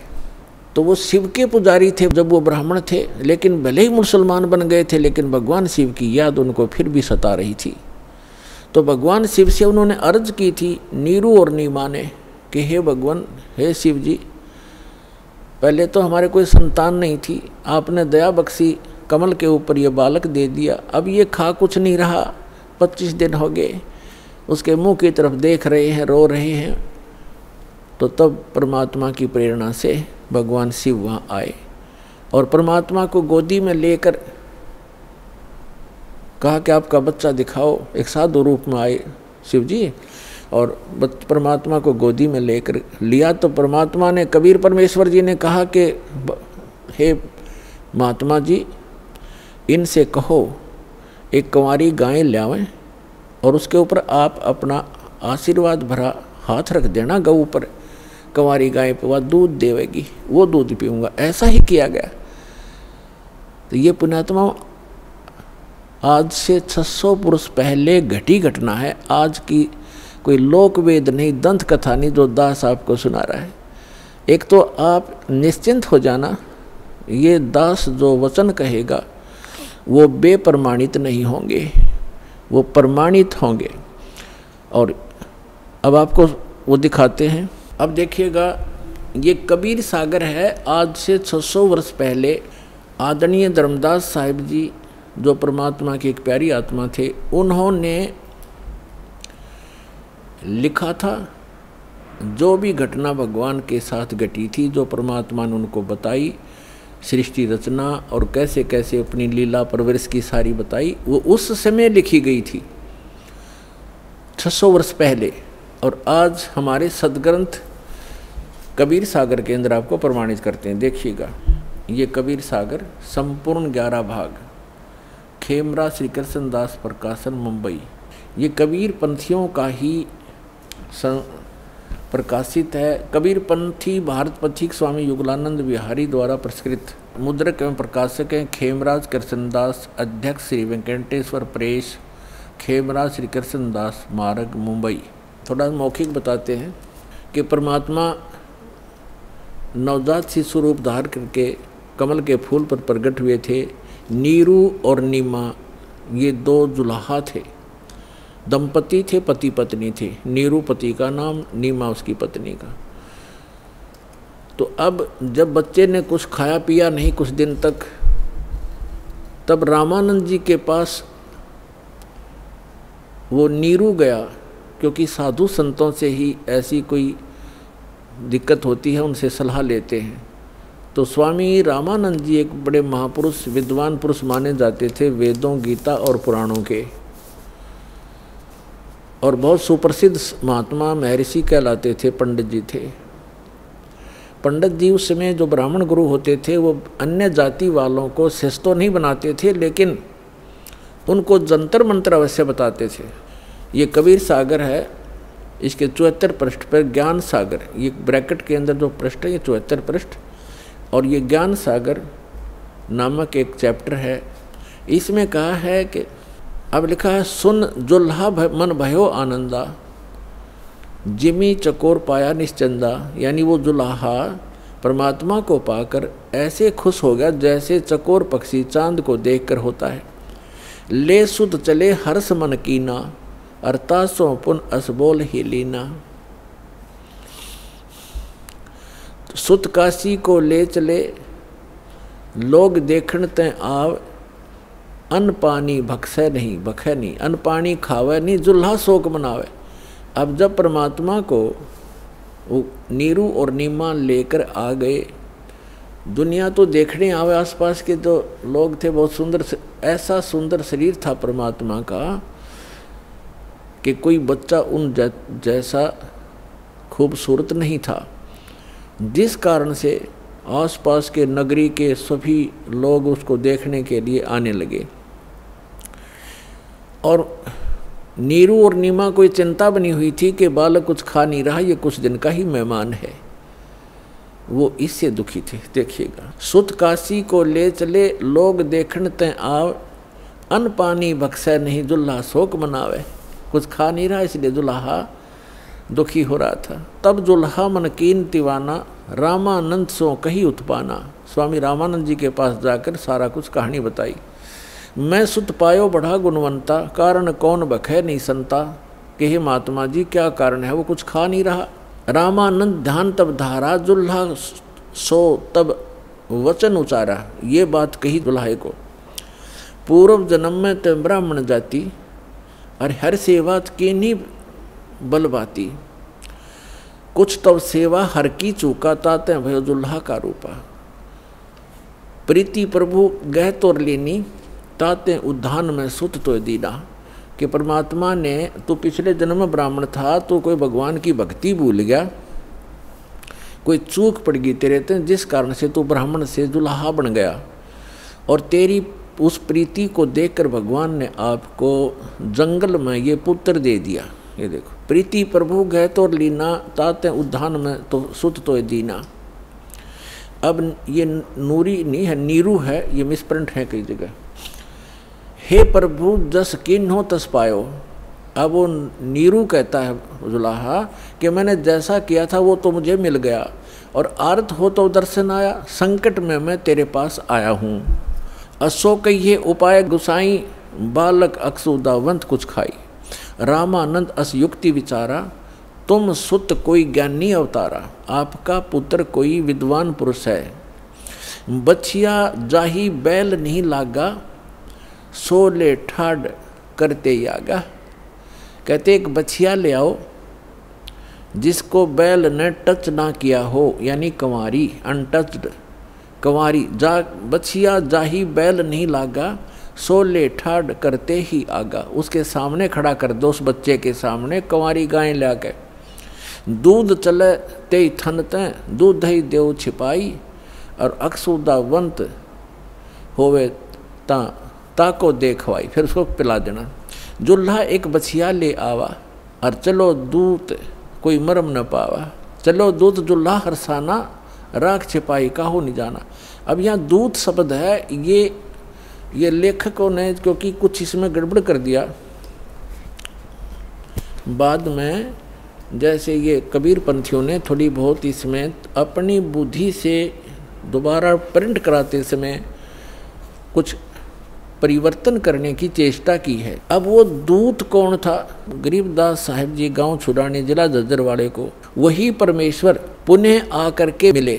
पर जैसे दास बता रहा है कि 3 प्रकार की स्थिति से वो परमात्मा हमारी सबकी संभाल करता अपने बच्चों की।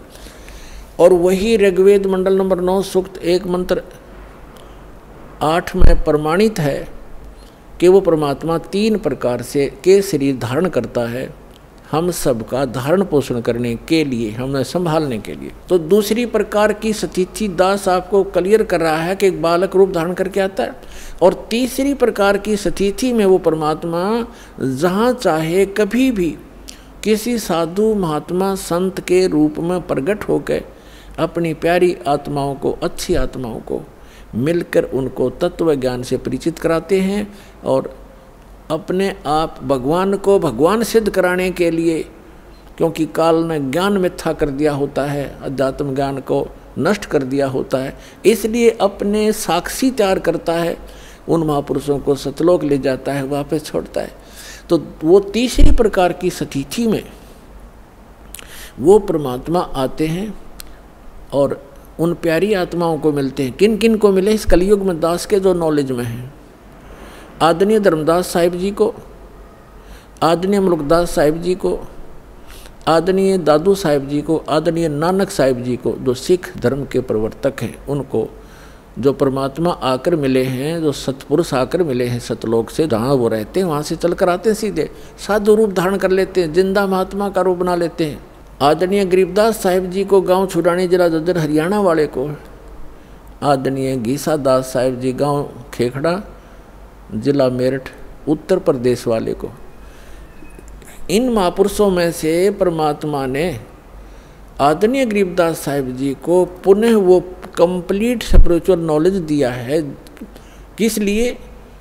कि काल ने कहा था कि जब तक कलयुग निकट आवेगा आपका समय 5500 वर्ष, तब तक मैं सभी आपके नाम से 12 तो कबीर पंथ चलाऊंगा और अनेक पंथ चलाऊंगा जो आपके ज्ञान को मिथ्या कर देंगे। इसलिए परमात्मा ने आदरणीय गरीबदास साहिब जी को सचखंड ले जाकर अपने से परिचित कराकर और कंप्लीट स्पिरिचुअल नॉलेज, संपूर्ण अध्यात्म ज्ञान उनके अंदर फीड कर दिया। उस पुण्यात्मा ने गरीबदास साहिब जी ने अपने मुख कमल से बोल बोल के वो लिखवाया। उसमें लिखा है कि शिव उतरे शिवपुरी से अवगत बदन विनोद, और मैं के कमल और लिया ईस को गोद। अन ब्यावर को दूहत है, कंवारी को दूहत है, दूध दिया तत्काल, और पीवे कबीर ब्रह्म गति ता शिव भय दयाल। यानी शिव जी आए थे शिवलोक से एक साधु रूप बना के, और तब उन्होंने उस कंवारी गाय की कमर पर हाथ रखा था। परमेश्वर के आदेशानुसार नवजात शिशु रूप में परमात्मा उनके गोदी में थे, और तब वो दूध निकलना शुरू हुआ था कंवारी गाय के उसके थनों से एक कोरा बर्तन लाया गया था कुम्हार के तय साफ, उसमें वो दूध आया था। वो सतलोक से आता है कुंवारी गायों में दूध परमात्मा का, उसके अपने निज लोक से आता है। कहता है इस नकली लोक से क्या खाऊं मैं, ये आप पे भिखारी बने फिरें। तो सतलोक से आता था उस परम पिता का दूध, कुंवारी गायों के माध्यम से वो पवित्र पशु है गौ, जो सब पशुओं में पवित्र है।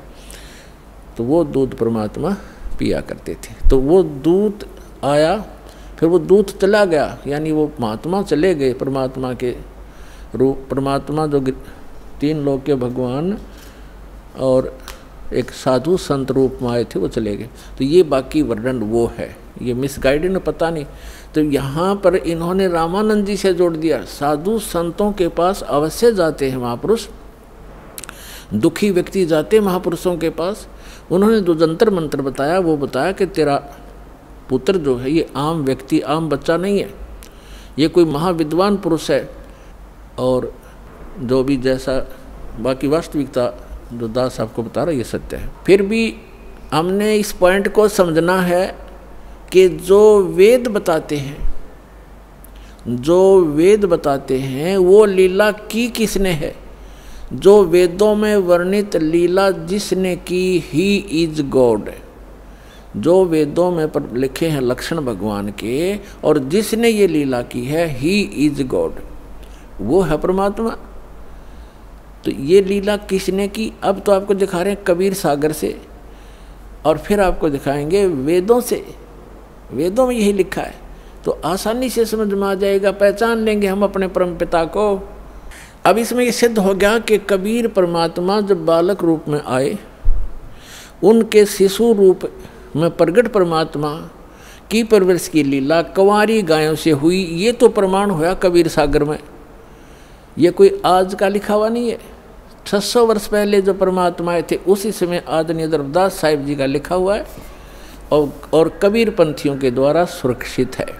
अब हम आपको दिखाते हैं वेद क्या बताते हैं परमात्मा के विषय में, वो कैसी लीला करता है। तो जो नारायण है वो परमात्मा है, वास्तव में कबीर साहब है जो ऐसी लीला करता है। अब वेदों में दिखाते हैं आपको कि जब वो परमात्मा आता है शिशु रूप धारण करके, उस समय उनके परवरिश की लीला कुंवारी गायों के द्वारा होती है। ये देखो, अब हम वेद पढ़ रहे हैं, आपको दिखा रहे हैं। ये वेद हैं, अभी आपको दिखाया था, अब फिर पुनः दिखाते हैं। ये कहाँ से प्रकाशित है? सर्वदेशी कार्य प्रतिनिधि सभा, महर्षि दानंद भवन, रामलीला मैदान, नई दिल्ली से। और ये इसके अनुवादक और ये मुद्रक Prince Offset Printers 1510 Pataudi House Daryaganj नई दिल्ली से। और अब हम आपको ऋग्वेद मंडल नंबर 9 का और सूक्त नंबर 1 दिखाते हैं। ये देखिएगा, ऋग्वेद भाष्यम अथ नवम मंडल, 9वां मंडल प्रारंभ होता है। इसका ये प्रथम मंत्र है।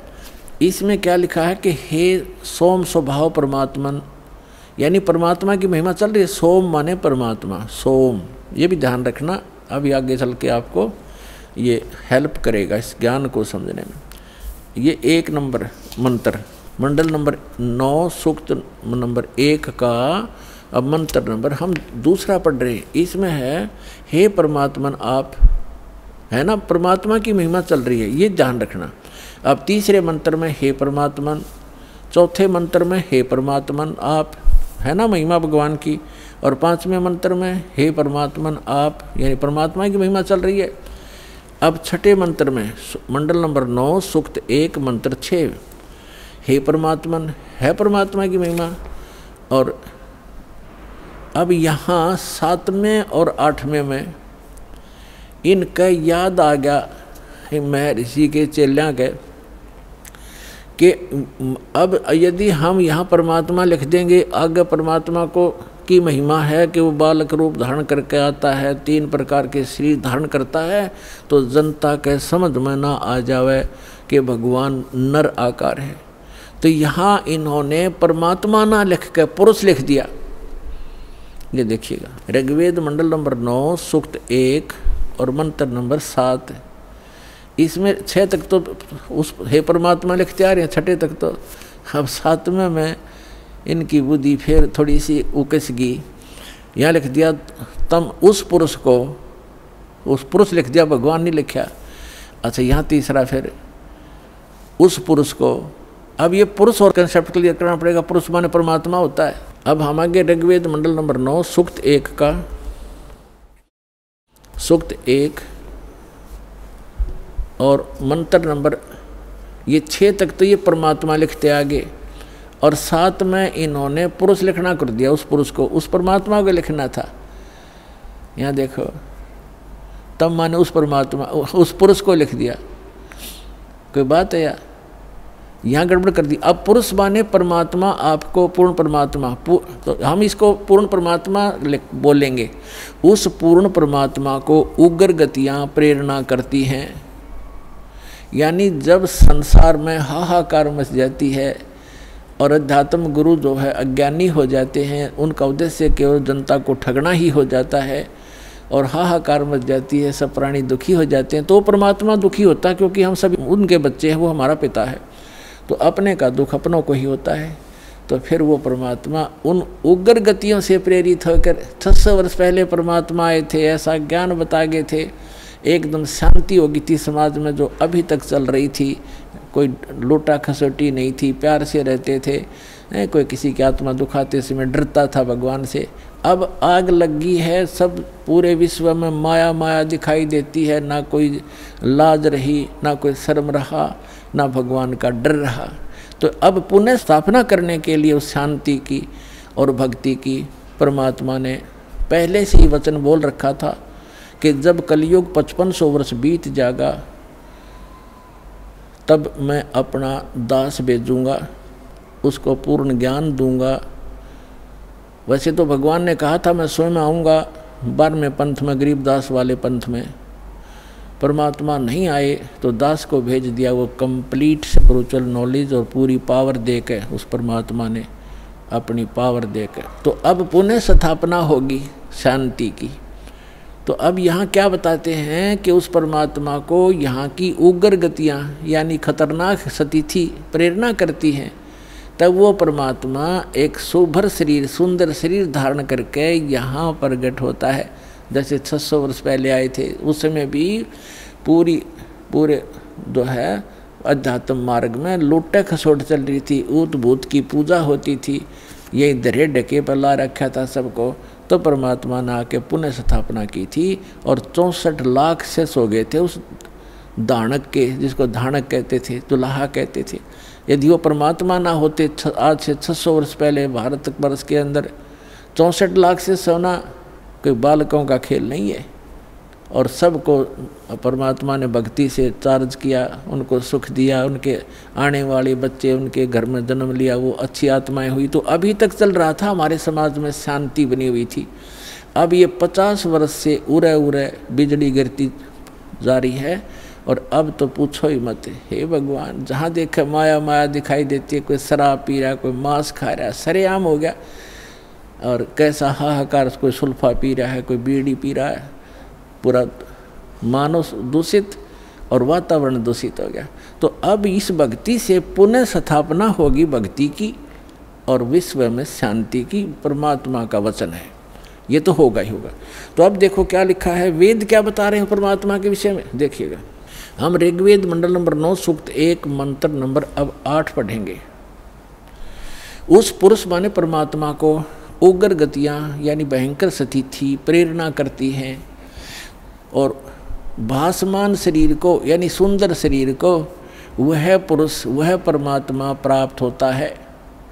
और किस प्रकार होता है, अब यहाँ लिखा है कि जिसमें उस शरीर, वो परमात्मा 3 प्रकार से दूसरों का वारण यानी कल्याण करने के लिए मधुमेह शरीर मिलता है उस परमात्मा को। वो परमात्मा ये समझो 3 प्रकार दूसरों का पालन करने के लिए, धारण पोषण करने के लिए, कल्याण करने के लिए 3 प्रकार क्या शरीर धारण करते हैं, 3 प्रकार से।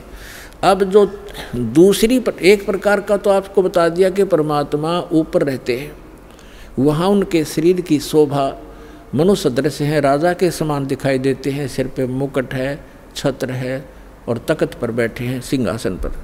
और उनके एक रोमकूप में करोड़ सूर्य करोड़ चंद्रमा मिला दे, ऐसी रोशनी है उस परमात्मा के एक रोमकूप की। बाकी शरीर की कितनी होगी अंदाजा लगाया जा सकता है। और फिर वो परमात्मा दूसरी सतिथि में जब आता है, एक नवजात शिशु का रूप धारण करता है, तो दूसरी सतिथि बताई जा रही है। देखिएगा ऋग्वेद मंडल नंबर 9 सूक्त 1 मंत्र, अब 9 पढ़ेंगे हम, ये 9वां है।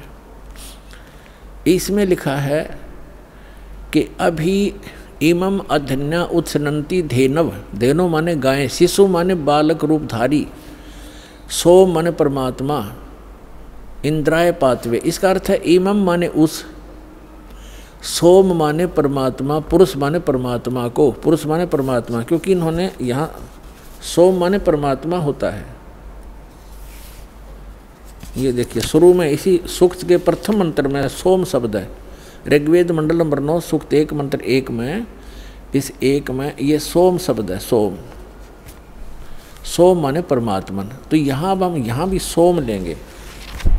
अब ऋग्वेद मंडल नंबर 9 सूक्त 1 मंत्र 9 में सोम शब्द है। सोम, उस परमात्मन को, उस परमात्मन को, उस पर पुरुष को, परमात्मा को जो शिशु रूप धारण करके आता है कुमार अवस्था में यानी बाल्य अवस्था में। अभी अधन्या, अधन्या माने अहिंसनीय लिख दिया इन्होंने। अध्य माने अभी माने पूर्ण रूप से, सब प्रकार से।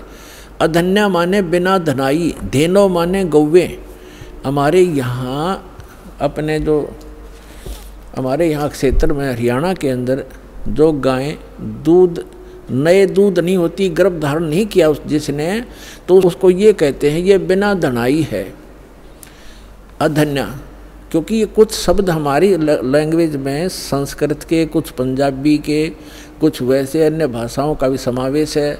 जैसे अब इंग्लिश वर्ड भी गढ़े हो गए शब्द हमारी भाषा में, ऐसे पहले से हमारे कुछ शब्द मिले हुए हैं भाषा में। तो हम अधन्या माने बिना धनाई, अभी अधन्या पूर्ण रूप से यानी कंवारी, धेनो माने गौवे। उस परमात्मा की जो शिशु रूप धारण करके जब आता है, उनके परवरिश की लीला कंवारी गायों के द्वारा होती है, ये वेद बताते हैं। और वो किस परमात्मा की हुई है? श्री कृष्ण की का इतिहास आपके पास जीवनी है, श्री रामचंद्र की जीवनी आपके पास है, जिनको आप भगवान माना करते थे, या ब्रह्मा विष्णु महेश की दिखा दो इतिहास, उन्होंने ऐसे कुंवारी गाय का दूध पिया हो। तो who is God? Kabir is God. और कौन कबीर? जो काशी में आए थे, धानक दुल्हा। अब देखो हम ये पढ़ रहे हैं ऋग्वेद मंडल नंबर 9 सूक्त 1 मंत्र 9 में, उस परमेश्वर को जो शिशु रूप धारण करके आता है, अभी अधन्या, इसको हम पढ़ेंगे कंवारी, अभी अधन्या कंवारी, धेनो माने गौवे, गायें तृप्त करती हैं, उसका पालन करती हैं। पालन की लीला कंवारी गायों के द्वारा होती है। और ये किस परमात्मा की हुई? कबीर गौड की। आपको कबीर सागर से प्रमाणित कर दिया था। ऋग्वेद मंडल नंबर 9 सूक्त 86 और मंत्र नंबर 26 पढ़ेंगे। इसमें लिखा है कि यज्ञ करने वाले यजमानों के लिए परमात्मा, यज्ञ माने धार्मिक अनुष्ठान, करने वाले यजमान माने भक्त, साधना करने वाले साधकों के लिए परमात्मा सब रास्तों को सुगम करता हुआ उनके विघ्नों यानी संकटों को मर्दन करता है, नष्ट करता है, उनको पवित्र करता हुआ और अपने रूप को सरल करता हुआ। क्योंकि सतलोक में परमात्मा का रूप आपको बताया दास ने कि बहुत तेजों में है। अगर वो एज इट इज आ जाए यहाँ पर उसी तेजो युक्त शरीर से, जिसके एक रोमकूप में करोड़ सूर्य करोड़ चंद्रमा मिला दे, इतनी रोशनी तो हमारी चरम दृष्टि नहीं दे सकती। हम देख सूर्य को नहीं देख सकते, और वो तो करोड़ों सूर्य एक रोमकूप में इतना प्रकाश, इतनी चंद्रमा मिला दे। तो इसलिए परमात्मा हल्का अपने रूप को सरल करके आते हैं। जैसे एक कक्ष में, कमरे में 1000 वाट का ट्यूब है, 500 की है, 100 की है और एक 0 की भी है, अब या 10 वाट की है। तो उस सब बंद करके एक 10 वाट की चालू कर दी या 5 वाट की, तो जितना आवश्यक प्रकाश उससे है वो हो गया, बाकी वो है विद्यमान लेकिन वो प्रकाश ऑफ कर लिया। ऐसे वो परमात्मा का जो शरीर है इतना नूरी है, उसको कम करने के लिए वो अपने उस ऐसे स्विच ऑफ करके ओनली सिंपल सा प्रकाश युक्त शरीर यहाँ रख लेते। तो उसका प्रमाण यहाँ देखिएगा, ये पढ़ रहे हैं ऋग्वेद मंडल नंबर 9 सूक्त 86 मंत्र 26 पढ़ रहे हैं, 86 का 26। अपने रूप को सरल करता हुआ, अपने रूप को शरीर, अपने रूप को सकल को सरल करता हुआ वह कांति में परमात्मा। ये देखो इन्होंने यहाँ गड़बड़ी कर दी। ये देखो ये है कबीर, हम कबीर बोल रहे हैं, बै बोल रहे हैं हम कबीर, वेदों को वेद बोलते हैं, तो यहाँ कबीर हम इस यो कबीर लिखा कबीर। इस रे को इन्होंने संधि छेद करके अपसर्ग लगा दिया, अपसर्ग लगा के इसका अर्थ कर दिया, कवि का अर्थ कर दिया सर्वज्ञ। कवि कोई सर्वज्ञ नहीं होता, ना आज तक होया है, परमात्मा ही सर्वज्ञ होता है। यहाँ अर्थ नहीं करना चाहिए था, अर्थ करके अनर्थ किया इन्होंने। यदि कहीं किसी काव्यकार की महिमा वर्णित हो और वहाँ कवि शब्द हो तो वहाँ अर्थ किया जा सकता, काव्यकार कर दे, सर्वज्ञ वहाँ भी नहीं किया जा सकता। तो यहाँ कबीर देव लिखना था। जैसे ये यजुर्वेद है, आपको प्रमाण दिखाते हैं। जैसे ये एक पुस्तक है यजुर्वेद, इस पर ऊपर रे लगा हुआ है, अब इसी में प्रमाण दिखाते हैं आपको। ये देखिएगा, ये यजुर्वेद है,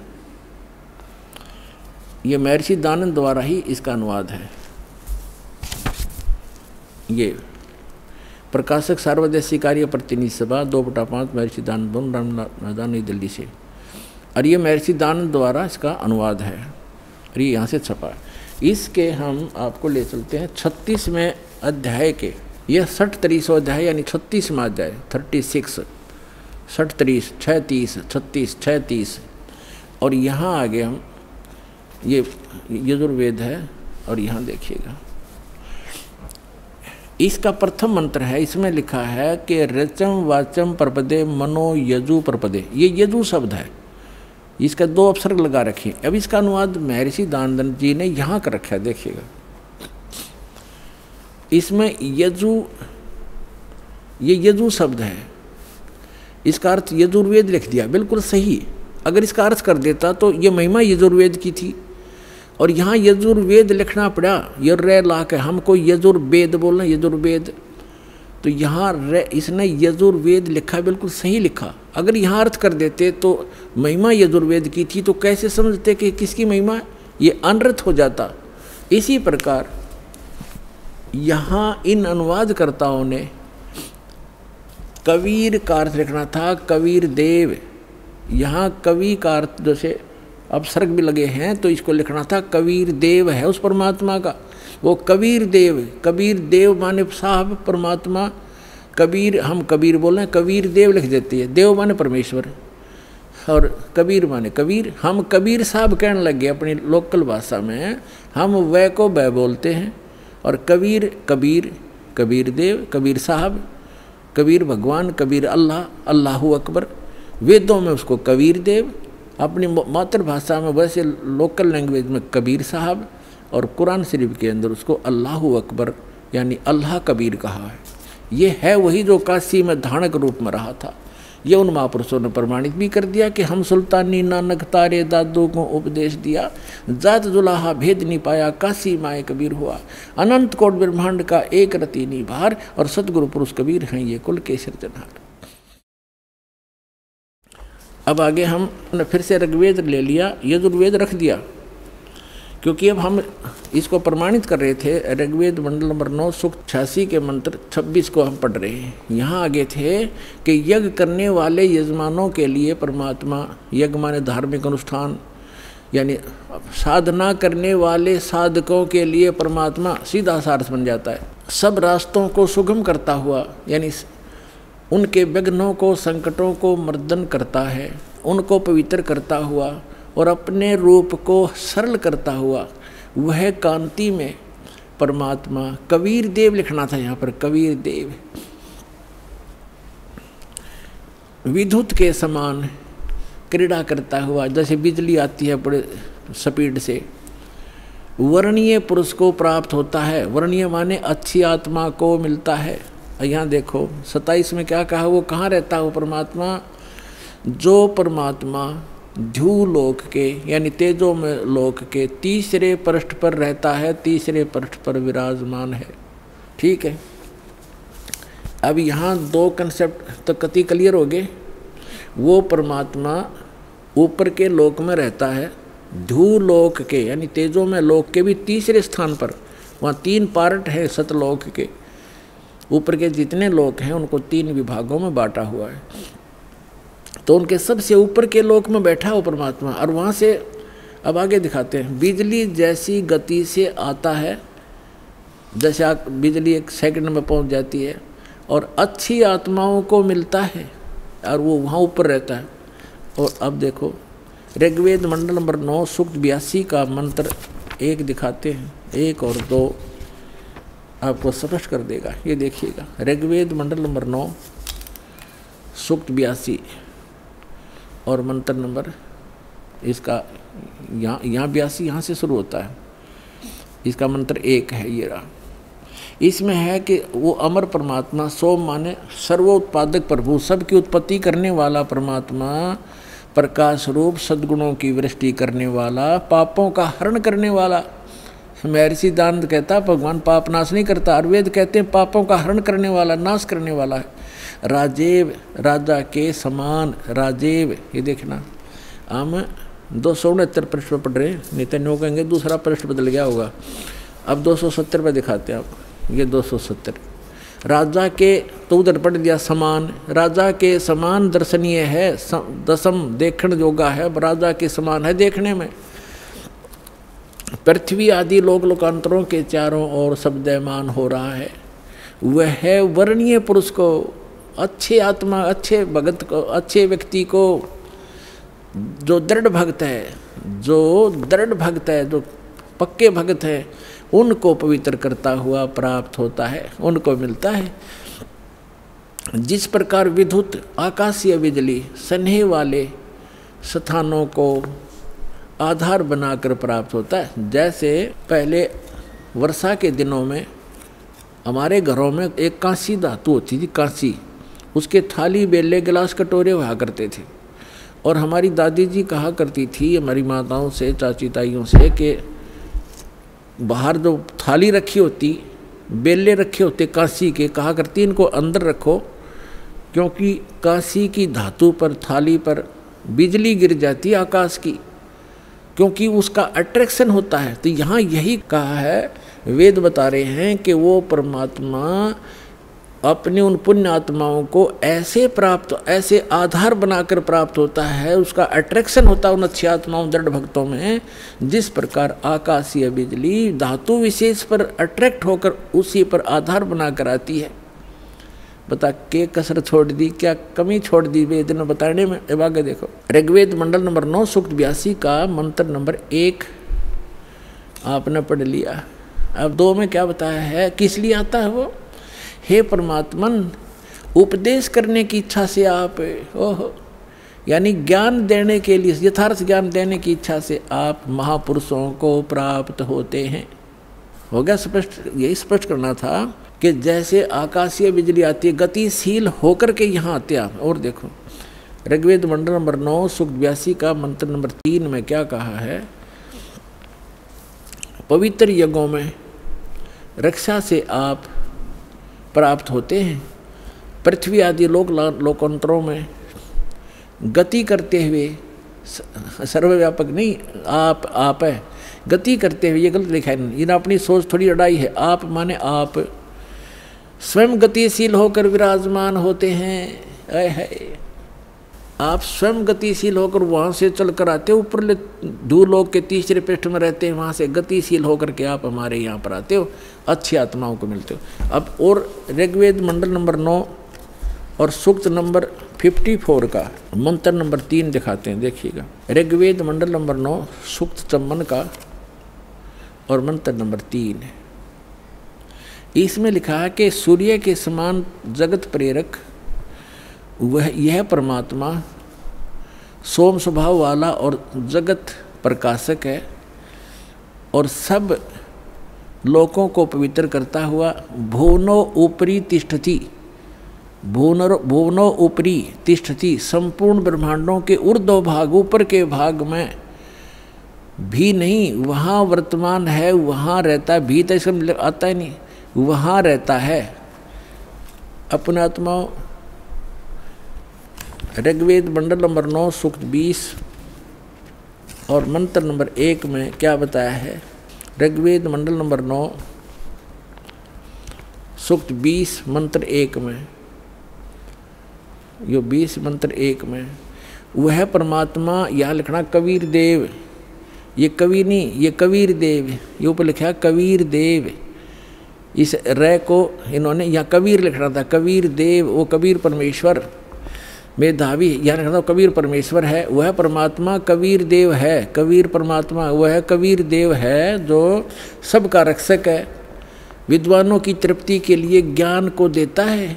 विद्वान यानी वही आकर के वो ऐसा ज्ञान देता जिससे बुद्धिमान लोग तृप्त होते हैं, संतुष्ट होते हैं। और सहनशील है, संपूर्ण दुष्टों को संग्रामों में यानी ज्ञान के युद्ध में तिरस्कृत करता है, सबको पराजित कर देता है अपने तत्व ज्ञान से। नानक साहिब जी ने कहा था, फाई सूरत मुल्क की वेश, ए ठगवाड़ा ठगी देश, खरा सियाणा बोता बार। लोगों ये धानक रूप रहा करतार, देखो ये धानक रूप, ये दुल्हा रूप में बैठा ये भगवान, ये भगवान। ये श्री गुरु ग्रंथ साहिब जी के प्रश्न नंबर 24 पर ये वाणी पूरी अंकित है। गुरु ग्रंथ साहिब के 721 पृष्ठ पर कहा है कि एक अर्ज गुप्तम पेश तोदर कून करतार, हक्का कबीर करीम तू बे ए परवरदिगार। हक्का कबीर माने सत कबीर। भाई बाले वाली जन्म साखी, भाई चतर सिंह जीवन सिंह अमृतसर तय, भाई बाले वाली श्री गुरु नानक देव जी की जन्म साखी, ये यहाँ से छपी अमृतसर से, ये इधर भी देखेंगे। यहाँ प्रश्न नंबर 197 पे काजी रुकन दीन सूरा था, उसके साथ वार्ता हो रही है नानक जी की। नानक आखे रुकन दीन सच्चा सुनो जवाब, चारों कूट सलाम कर ता तू ही होए सवाब। अब 198 पे कहते हैं, खालक आदम सिरजिया आलम बड़ा कबीर, और कायम दायम कुदरती सिर पीरां दे पीर। अब देखो यहाँ आलम बड़ा कबीर और सब पीरां दे पीर, सिर पीरां दे पीर। इसका अर्थ इसी दासा हो गया, जिस खालक यानी परमात्मा ने आदम जी की रचना की, आदम जी को उत्पन्न किया, वह आलम माने परमात्मा, बड़ा यानी सबसे सुप्रीम, सबसे सर्वशक्तिमान वो कबीर परमात्मा है जिसने आदम की भी रचना की। और कायम दायम कुदरती, और वही गुरु रूप में सिर पीरों के पीर, वही गुरु रूप में यहाँ आता है। सजदे करे खुदाई नो आलम बड़ा कबीर। कुरान शरीफ का ज्ञानदाता कहता है कि वो कबीर भगवान है जिसने 6 दिन में सृष्टि रची। ये कुरान शरीफ है, पवित्र कुरान शरीफ, और इसके विषय में लिखा है। कुरान शरीफ से अनुवादित संस्करण, प्रकाशक हैं लखनऊ किताबघर, मौसम बाग, सीतापुर रोड, लखनऊ, यहाँ से छपा। अब हम इसके सूरत फुरकानी 25 पर आते हैं। ये देखिएगा, ये सूरत कुरान शरीफ है और सूरतुल फुरकानी, इसको सूरत बोलते हैं, सूरतुल फुरकानी यानी सूरत फुरकानी 25। अब इसमें यहाँ से देखेंगे, ये देखिएगा, ये 52 नंबर आयत है, 51 यहाँ समाप्त होती है, ये 52 शुरू होती है। फला तुतियल काफिरन व जाहिदहुम बिही जिहादन कबीरन, ये स्पष्ट लिखा कबीरन। फला तुतियल काफिरन व जाहिदुम बिही जिहादन कबीरन, कबीरन माने कबीर के लिए तू संघर्ष कर। वो तो काफिर जो है वो नहीं मानते कबीर इज गॉड, लेकिन मैं कह रहा हूँ वो कबीर है सब कुछ। अब यहाँ कबीरन कहो, कबीर कहो, खबीर कहो, खबीरा कहो। अपने आत्माओं, अब क्या सिद्ध हुआ कि परमात्मा मनुष्य सदृश है। पवित्र वेदों ने बता के वो परमात्मा ध्रुवलोक के तीसरे पृष्ठ पे यानी ऊपर तेजो में, ध्रुवलोक माने तेजो में लोक में वो परमात्मा विराजमान है और मनुष्य सदृश है, राजा के समान दर्शनीय है, वहाँ से चलकर आता है, अच्छी आत्माओं को मिलता है। तो ये लीला करी किसने है? परमेश्वर कबीर साहब ने, काशी वाले दानक परमात्मा ने, काशी वाले जुल्हे ने की। तो who is God? Kabir is God. महाराज जी, परमात्मा किन किन महापुरुषों को मिले? जिन महापुरुषों को परमात्मा स्वयं मिले और जिन महापुरुषों को परमात्मा आकर मिले वो स्वयं ही आकर मिले, उनका एक विधान है, वो ऐसी ही लीला करते हैं। वो ऐसी लीला करते ही करते हैं जैसे हमारे वेद प्रमाण करते हैं। ऋग्वेद मंडल नंबर 9 सूक्त 86 मंत्र 26 और 27 में, ऋग्वेद मंडल नंबर 9 सूक्त 82 मंत्र 1, 2, 3 में, ऋग्वेद मंडल नंबर 9 सूक्त 54 मंत्र 3 में, ऋग्वेद मंडल नंबर 9 और सूक्त 94 के मंत्र 1 में, ऋग्वेद मंडल नंबर 9 सूक्त 95 के मंत्र नंबर 2 में, ऋग्वेद मंडल नंबर 9 सूक्त 96 के 96 के 16 से मंत्र 16 से लेकर 20 में, ऋग्वेद मंडल नंबर 9 सूक्त 20 के मंत्र 1 में, ऋग्वेद मंडल नंबर 9 सूक्त 1 मंत्र 8 और 9 में। और भी अनेक स्थानों पर यह प्रत्यक्ष प्रमाण है कि परमात्मा ऊपर रहता है सतलोक में, तेजो में, लोक में, धाम में। वो एक पृथ्वी है जो स्वप्रकाशित है, वहाँ परमात्मा एक राजा के समान विराजमान है, सिंहासन पर यानी तख्त पर, सिंहासन पर कहो तख्त कहो, जैसे कहते थे ना दिल्ली के तख्त पर बाबर का राज्य इतने वर्ष तक रहा। तख्त माने सिंहासन, गद्दी। तो अनंत कोट ब्रह्मांड के कंट्रोलर के सिंहासन यानी तख्त पर वो परमात्मा राजा के समान विराजमान है और वहाँ से गति करके आते हैं, अच्छी आत्माओं को मिलते हैं और उनको यथार्थ ज्ञान कराते हैं, अपने से परिचित कराते हैं। वो लीला कबीर परमात्मा ने, अल्लाहु अकबर ने, सच्चिदानंद घन ब्रह्म ने की है, जो काशी में 120 वर्ष तक जुलाहे की लीला करके सहस्री राय थे, सहस्री चले गए। अपने गुणों के अनुसार वो परमात्मा किन किन महापुरुषों को कलयुग में मिले, जो दास के नोटिस में है, नॉलेज में है। आदरणीय धर्मदास साहिब जी, आदरणीय मुल्कदास साहिब जी, आदरणीय दादू साहिब जी, आदरणीय नानक साहिब जी सिख धर्म के प्रवर्तक, आदरणीय गरीबदास साहिब जी गांव छुड़ानी जिला ददर हरियाणा वाले, आदरणीय गीसा दास जी गांव खेखड़ा जिला मेरठ उत्तर प्रदेश वाले, आदरणीय स्वामी रामानंद जी बनारस वाले, काशी वाले। इन महापुरुषों को वो परमात्मा अपनी लीला अनुसार, अपने गुणानुसार मिले और इनको सचखंड लेकर गए। धर्मदास जी को जब सचखंड लेकर गए 3 दिन तक वो अचेत रहे, 3 दिन और 3 रात। ऐसे ही मुल्कदास जी को लेकर गए, वो भी 3 दिन तक अचेत रहे। ऐसे ही नानक जी को लेकर गए, सिख धर्म के प्रवर्तक को, 3 दिन तक वो लापता रहे। उनका शरीर कहीं जंगल में रख दिया, उनकी आत्मा को लेकर परमात्मा सचखंड गए। तीसरे दिन उनको वापस छोड़ा।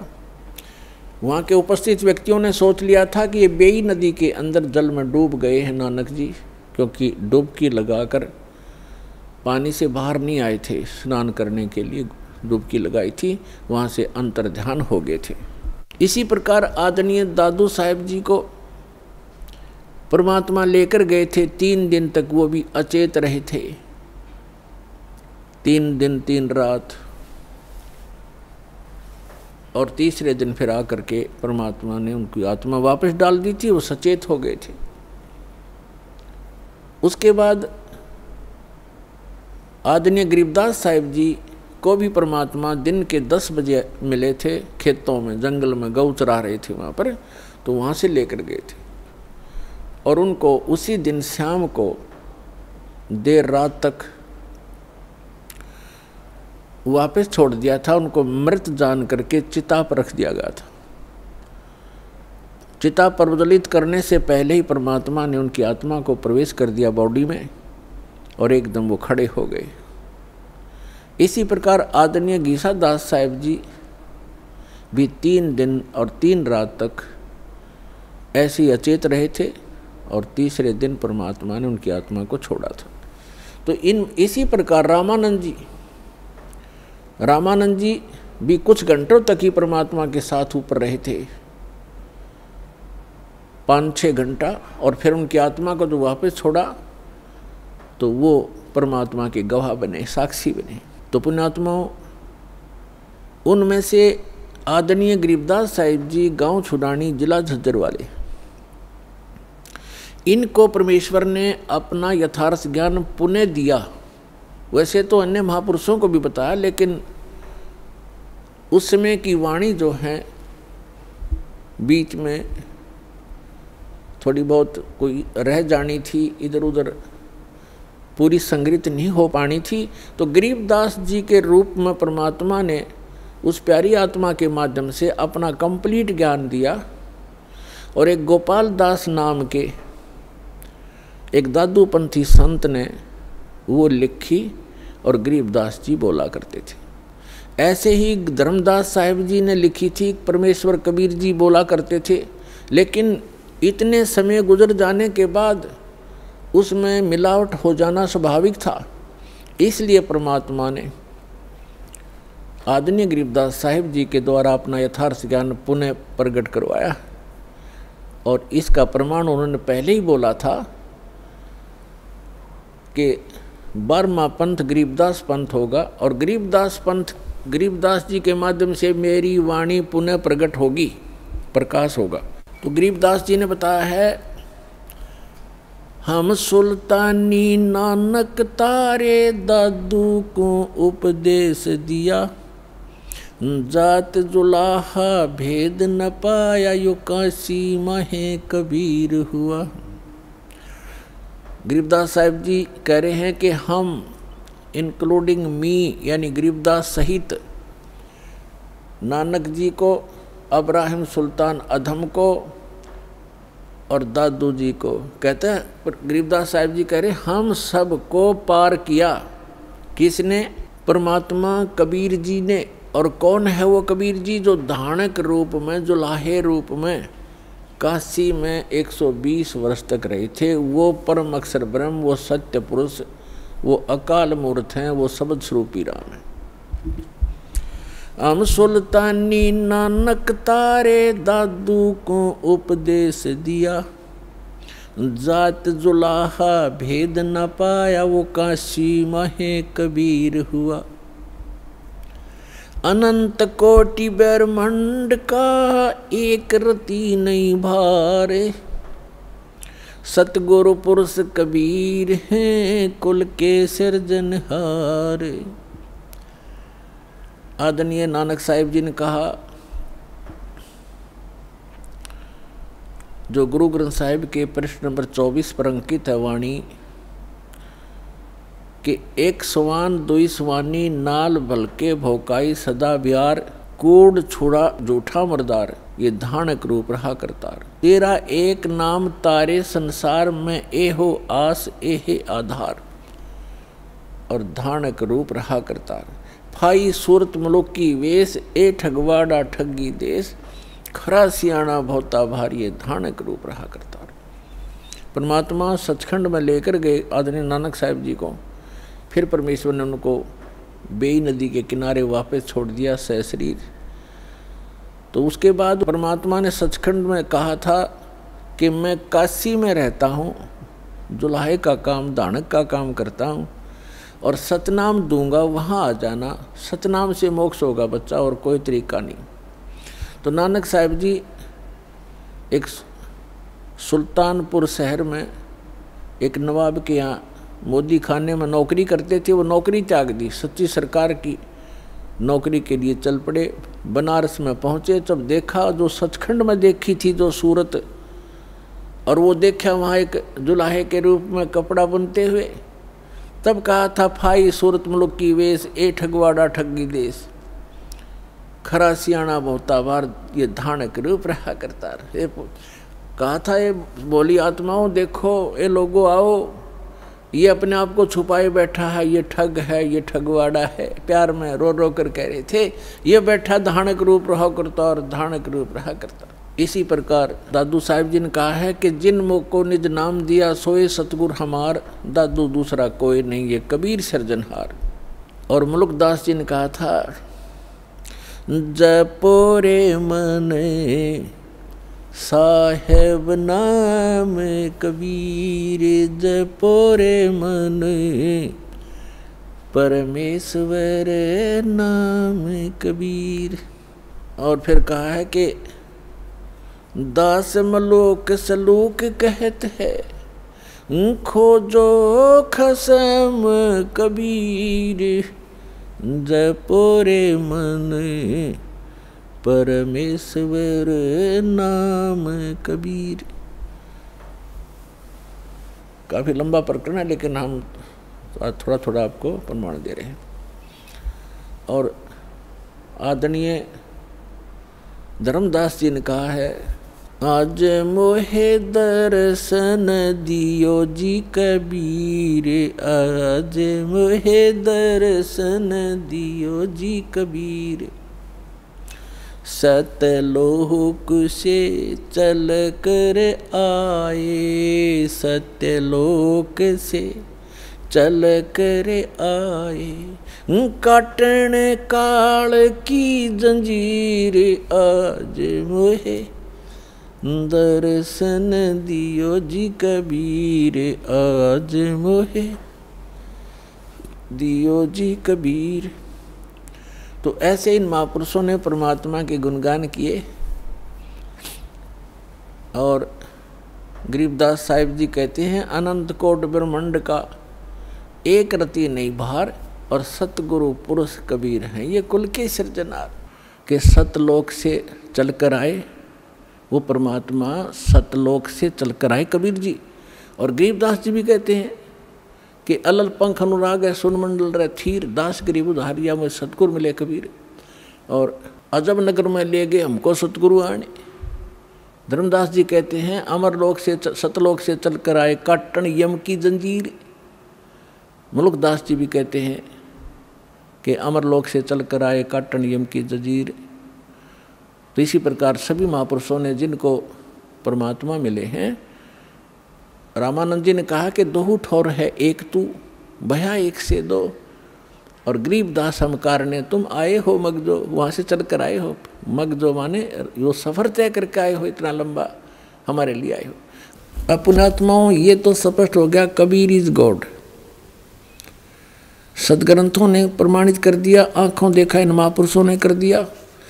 अब दास को भेजा उस परमात्मा ने, कैसे भेजा है अप्रमाण देते हैं, वैसे कहने से बात नहीं बनती। यही कबीर सागर है जिसमें परमात्मा कबीर जी स्वयं अपने पुत्र जोगजीत का ज्ञानी, कभी जोगजीत रूप, उसी को ज्ञानी भी कहते हैं। तो क्या बताते हैं, जब जोगजीत का रूप धारण करके ये कभी ज्ञानी रूप धारण कर लेते हैं अपने पुत्र का, आप स्वयं ही आते हैं वो परमात्मा।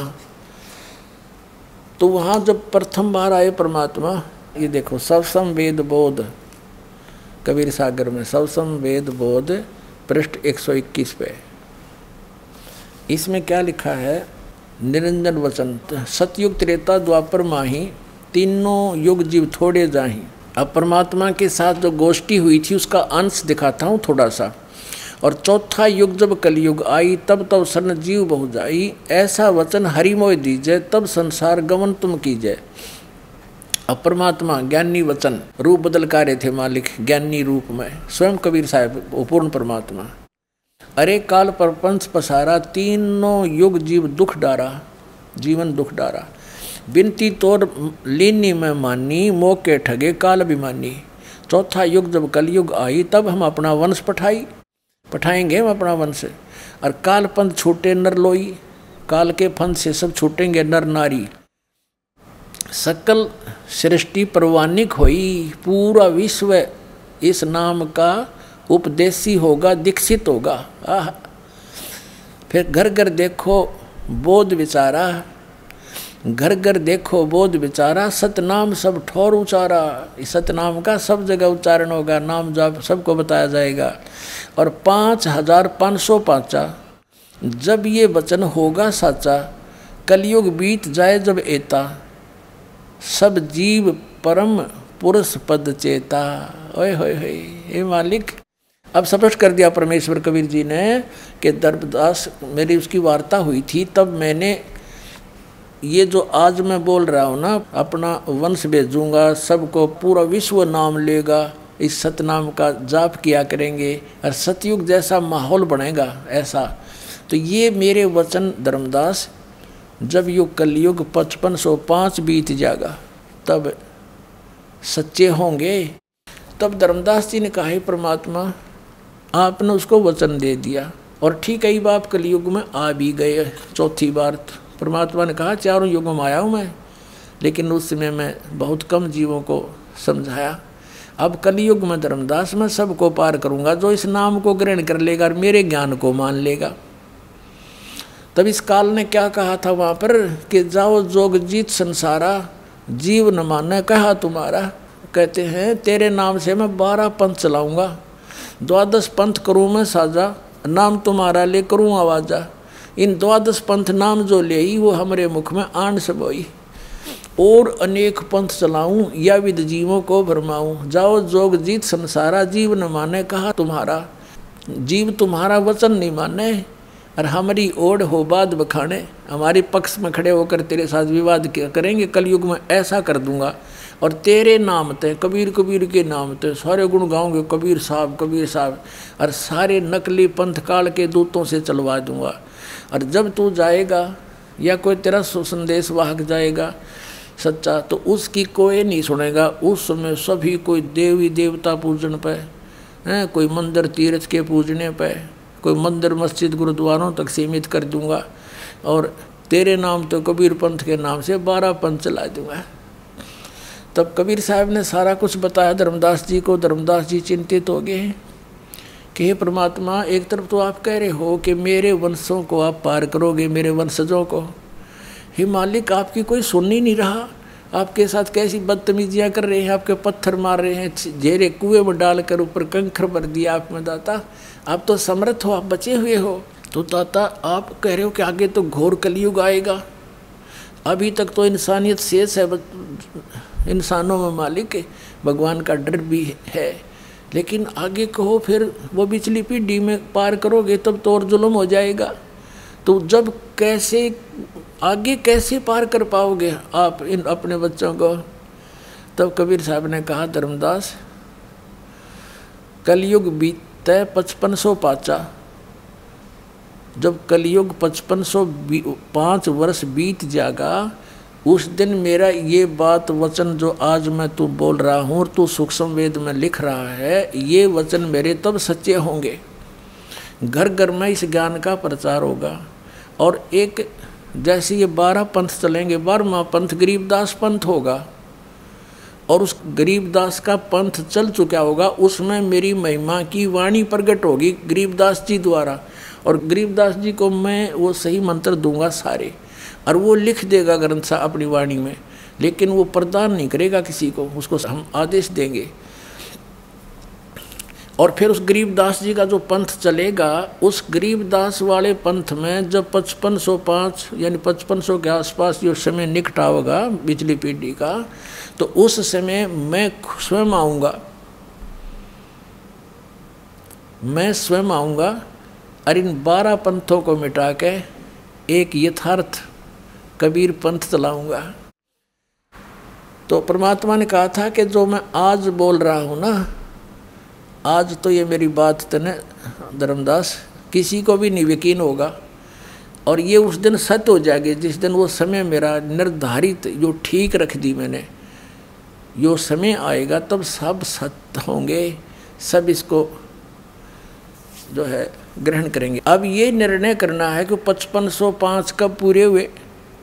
अब 2 मिनट में कर लेते हैं, दिखाते हैं आपको। अपने आत्माओं, अपने हिंदू समाज में शंकराचार्यों द्वारा दिए गए ज्ञान को हम ऑथेंटिक मानते हैं। अब उन्हीं के अंदर प्रमाणित करते हैं कि आज कलयुग कितना बीत गया। अब देखिएगा, एक पुस्तक है हिमालय तीर्थ, और इसके कौन है संपादक? J.P. नंबूरी, उप मुख्य कार्य अधिकारी, श्री बद्रीनाथ केदारनाथ मंदिर समिति। अर्थात कलयुग के 3000 वर्ष व्यतीत होने पर बौद्ध मीमांसकों के मत पर विजय प्राप्ति के लिए शंकर यति के रूप में आविर्भूत होंगे। यानी शंकराचार्य का जन्म जब कलयुग 3000 वर्ष बीत जाएगा तब होगा, ये इनका भविष्यवाणी थी। और ये कब हुआ? ईसा मसीह जी से 508 वर्ष पहले आदि शंकराचार्य जी का जन्म हुआ। देखिएगा, ये पुस्तक है ज्योतिर्मय ज्योतिर्मठ, और ये कहाँ से छपी है? ज्योतिर्मय ज्योतिर्मठ। अच्छा, यहाँ पर क्या लिखा है? आदि गुरु शंकराचार्य का संक्षिप्त जीवन परिचय। हम थोड़ा सा पढ़ेंगे अपने मतलब का। गुरु परंपरागत मठों के अनुसार उनका आविर्भाव, किनका? आदि शंकराचार्य का आविर्भाव काल ईसा पूर्व 508 या 476 वर्ष माना जाता है। अब 508 है ईसा पूर्व, 32 वर्ष की आयु में इनकी मृत्यु होगी। 30 में से 32 कम कर दो, 476। ये जब तक ईसा तक नहीं पहुँचेंगे तब तक ये उल्टे चलते हैं कैलकुलेशन, इधर को बढ़ेंगी तो वो घटेंगी। तो ईसा से 508 वर्ष पूर्व श्री शंकराचार्य जी का जन्म हुआ। ठीक है, अब इधर से हम गिनेंगे तो ईसा जी का जन्म हम सन 2000 से काउंट करें, आसानी से हो जाएगा। सन 2000 को आदि शंकराचार्य को कितना समय हो गया था जन्म हुए ने? 2508 वर्ष, सन 2000 को। और उस समय कलयुग कितना बीत चुका था? इन्हीं के उस ज्योतिर्मय ज्योतिर्मठ पुस्तक के आधार से उसमें ऊपर से गिनेंगे तो 3000 वर्ष कलयुग बीत चुका था। और जब उनका जन्म हुआ तो अब से गिने तो उस समय को जब 3000 वर्ष कलयुग बीत गया था, सन 2000 से गिने तो 2508 वर्ष वो जोड़ दें उसमें, तो 2000 सन 2000 को योग कलयुग कितना बीत गया था? 5508 वर्ष। अब हम 5505 खोजेंगे, वो कद पूरा हुआ। अब 5505 कलयुग कब पूरा होता है? तो सन 2000 को, तो 5508 बीत गया कलयुग। अब 3 पीछे चले जाओ, 1997 में 5505 वर्ष कलयुग बीत चुका था, यानी 5505 आ गया जो सोच लो कलयुग। तो अब वो 5505 1997 का फिर क्या रहस्य है? परमात्मा इस दास को फाल्गुन सुदी एकम सन 1997 मार्च में इस दास को कबीर परमात्मा मिले थे। उन्होंने कहा था कि बेटा अब वो समय आ गया है, डिस्क्लोज कर दे इस पूरे प्रोसेस को। बोलो सतगुरुदेव।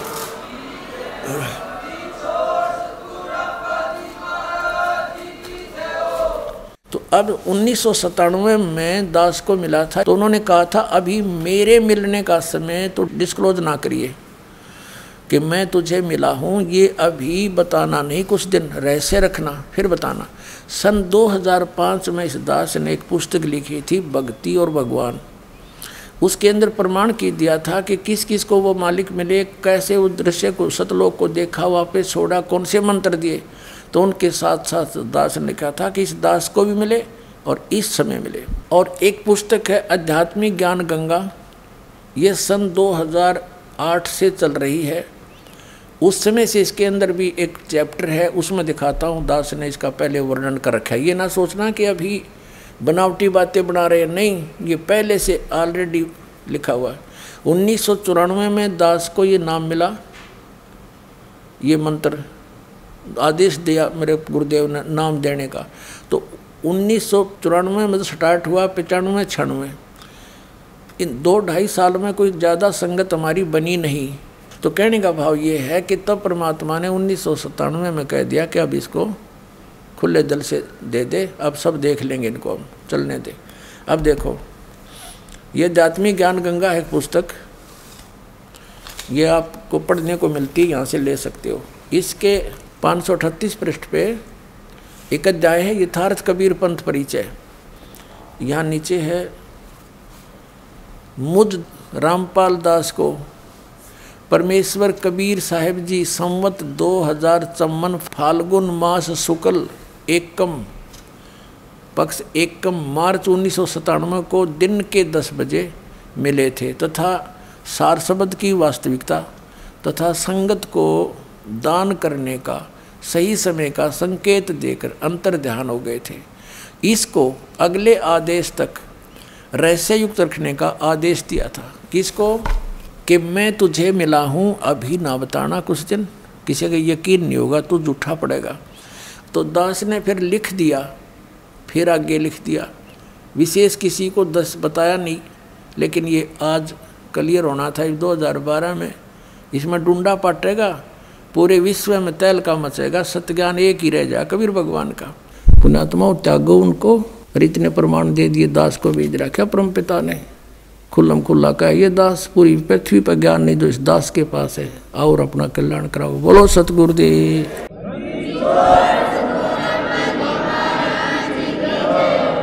तो कबीर साहब जो हैं ये संत मत के प्रवर्तक हैं और यही स्वयं परम अक्षर ब्रह्म है। और वेदों और गीता से प्रमाणित हुआ कि स्वयं वो आते हैं सहशरीर, आते हैं सहशरीर चले जाते हैं। उन्होंने ऐसी लीला की थी, सहशरीर आए थे और मगर से हजारों लोगों के सामने सहशरीर चले गए थे। और यही वेद बताते हैं, सहशरीर आते हैं, अच्छी आत्माओं को मिलते हैं, उनको ज्ञान सुनाते हैं और वो ज्ञान तत्व ज्ञान होता है। और वो ज्ञान इस दास के पास आज विद्यमान है। अपना कल्याण करवाओ और चलो सतलोक चलेंगे, सदा के लिए सुखी हो जाएंगे। पुण्यात्माओं, आज चाहे कोई ज्ञान से आ गया और चाहे कोई दुखी होकर आ गया यहाँ पर, जो आज कोई संकट निवारण के लिए आया है तो वो संकट आपके लिए वरदान सिद्ध हो गया और इससे आपका संकट भी दूर होगा और आपकी मुक्ति भी होगी। ये गिर पड़े रहे शरण में तो अब किसी का भ्रम ना रहना चाहिए। देखो, एक 1000 का नोट है, उस पर लिखा है कि मैं धारक को 1000 रुपये देने का वायदा करता हूं। दास पे लिखा नहीं है, दास बोल सकता है कि मैं उपासक को सर्व सुख और पूरा कंप्लीट मोक्ष देने का वायदा करता हूं जब नियम में रहोगे तो।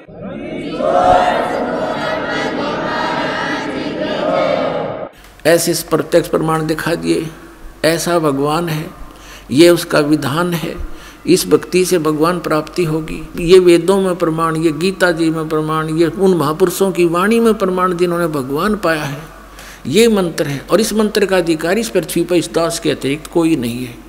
इसको अभिमान समझो चाहे तत्व ज्ञान समझो, ये आपकी अपनी सोच है। तो पुण्यात्माओं, अब मोक्ष होगा आपका, क्योंकि जो परमात्मा की शरण में यहाँ आ जाएंगे मोक्ष गारंटीड है। और यहाँ रहोगे इतने ठाठम ठाठ, ये सारे सुख देगा आपको जो आवश्यक होंगे, आपकी उम्र बढ़ाएगा, आपके रोग नाश करेगा, आपकी 101 पीढ़ी को पार करेगा। परमात्मा सत्कर बांध लेना।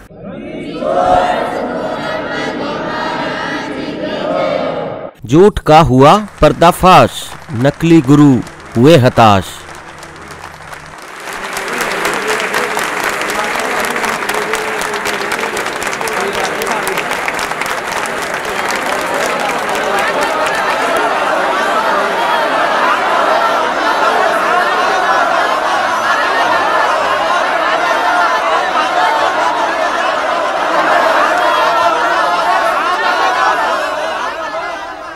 बहन, माफ करना, मुझसे गलती हो गई। असल में हिंदू विरोधी तो ये नकली संत है जो हमें शास्त्रों के विरुद्ध भक्ति बता रहा है। आपने तो हमारी आंखें खोल दी, बहुत बहुत धन्यवाद आपका। धन्यवाद तो संत रामपाल जी महाराज का कीजिए, जिन्होंने इस अनमोल ज्ञान को भक्त समाज को समझाया है। उन्हीं के ही तो टीवी चैनल पर सत्संगों को सुनकर मैंने इस अनमोल ज्ञान को प्राप्त किया है। हर रोज टीवी पर सैकड़ों बाबा आते हैं, लेकिन सही भक्ति तो संत रामपाल जी महाराज ही बताते हैं। तो बोलो संत रामपाल जी महाराज की जय। संत रामपाल जी महाराज की जय। संत रामपाल जी महाराज की जय। आओ सब मिलकर जागरूकता लाए, पाखंड और अंधविश्वास को जड़ से मिटाए। अंधश्रद्धा भक्ति मानव जीवन के लिए बेहद खतरनाक है। शिक्षित समाज से निवेदन है कि नकली और शास्त्र विरुद्ध साधना बताने वाले धर्म गुरुओं से बचे तथा नकली धर्म गुरु का विरोध करे। सभी धर्मों में पाखंडवाद चरम सीमा पर है। समाज को चाहिए कि गलत साधना बताने वाले धर्म गुरुओं का डटकर विरोध करे। पुस्तक अंधश्रद्धा भक्ति खतराए जान को पढ़े। हमारे इस वेबसाइट पर जाकर इस पुस्तक को निःशुल्क पाए, या फिर आपका पूरा नाम, पता और फोन नंबर इन नंबरों पर SMS करें। अवश्य देखिए जगतगुरु तत्वदर्शी संत रामपाल जी महाराज के मंगलमय प्रवचन हर रोज इन चैनलों पर।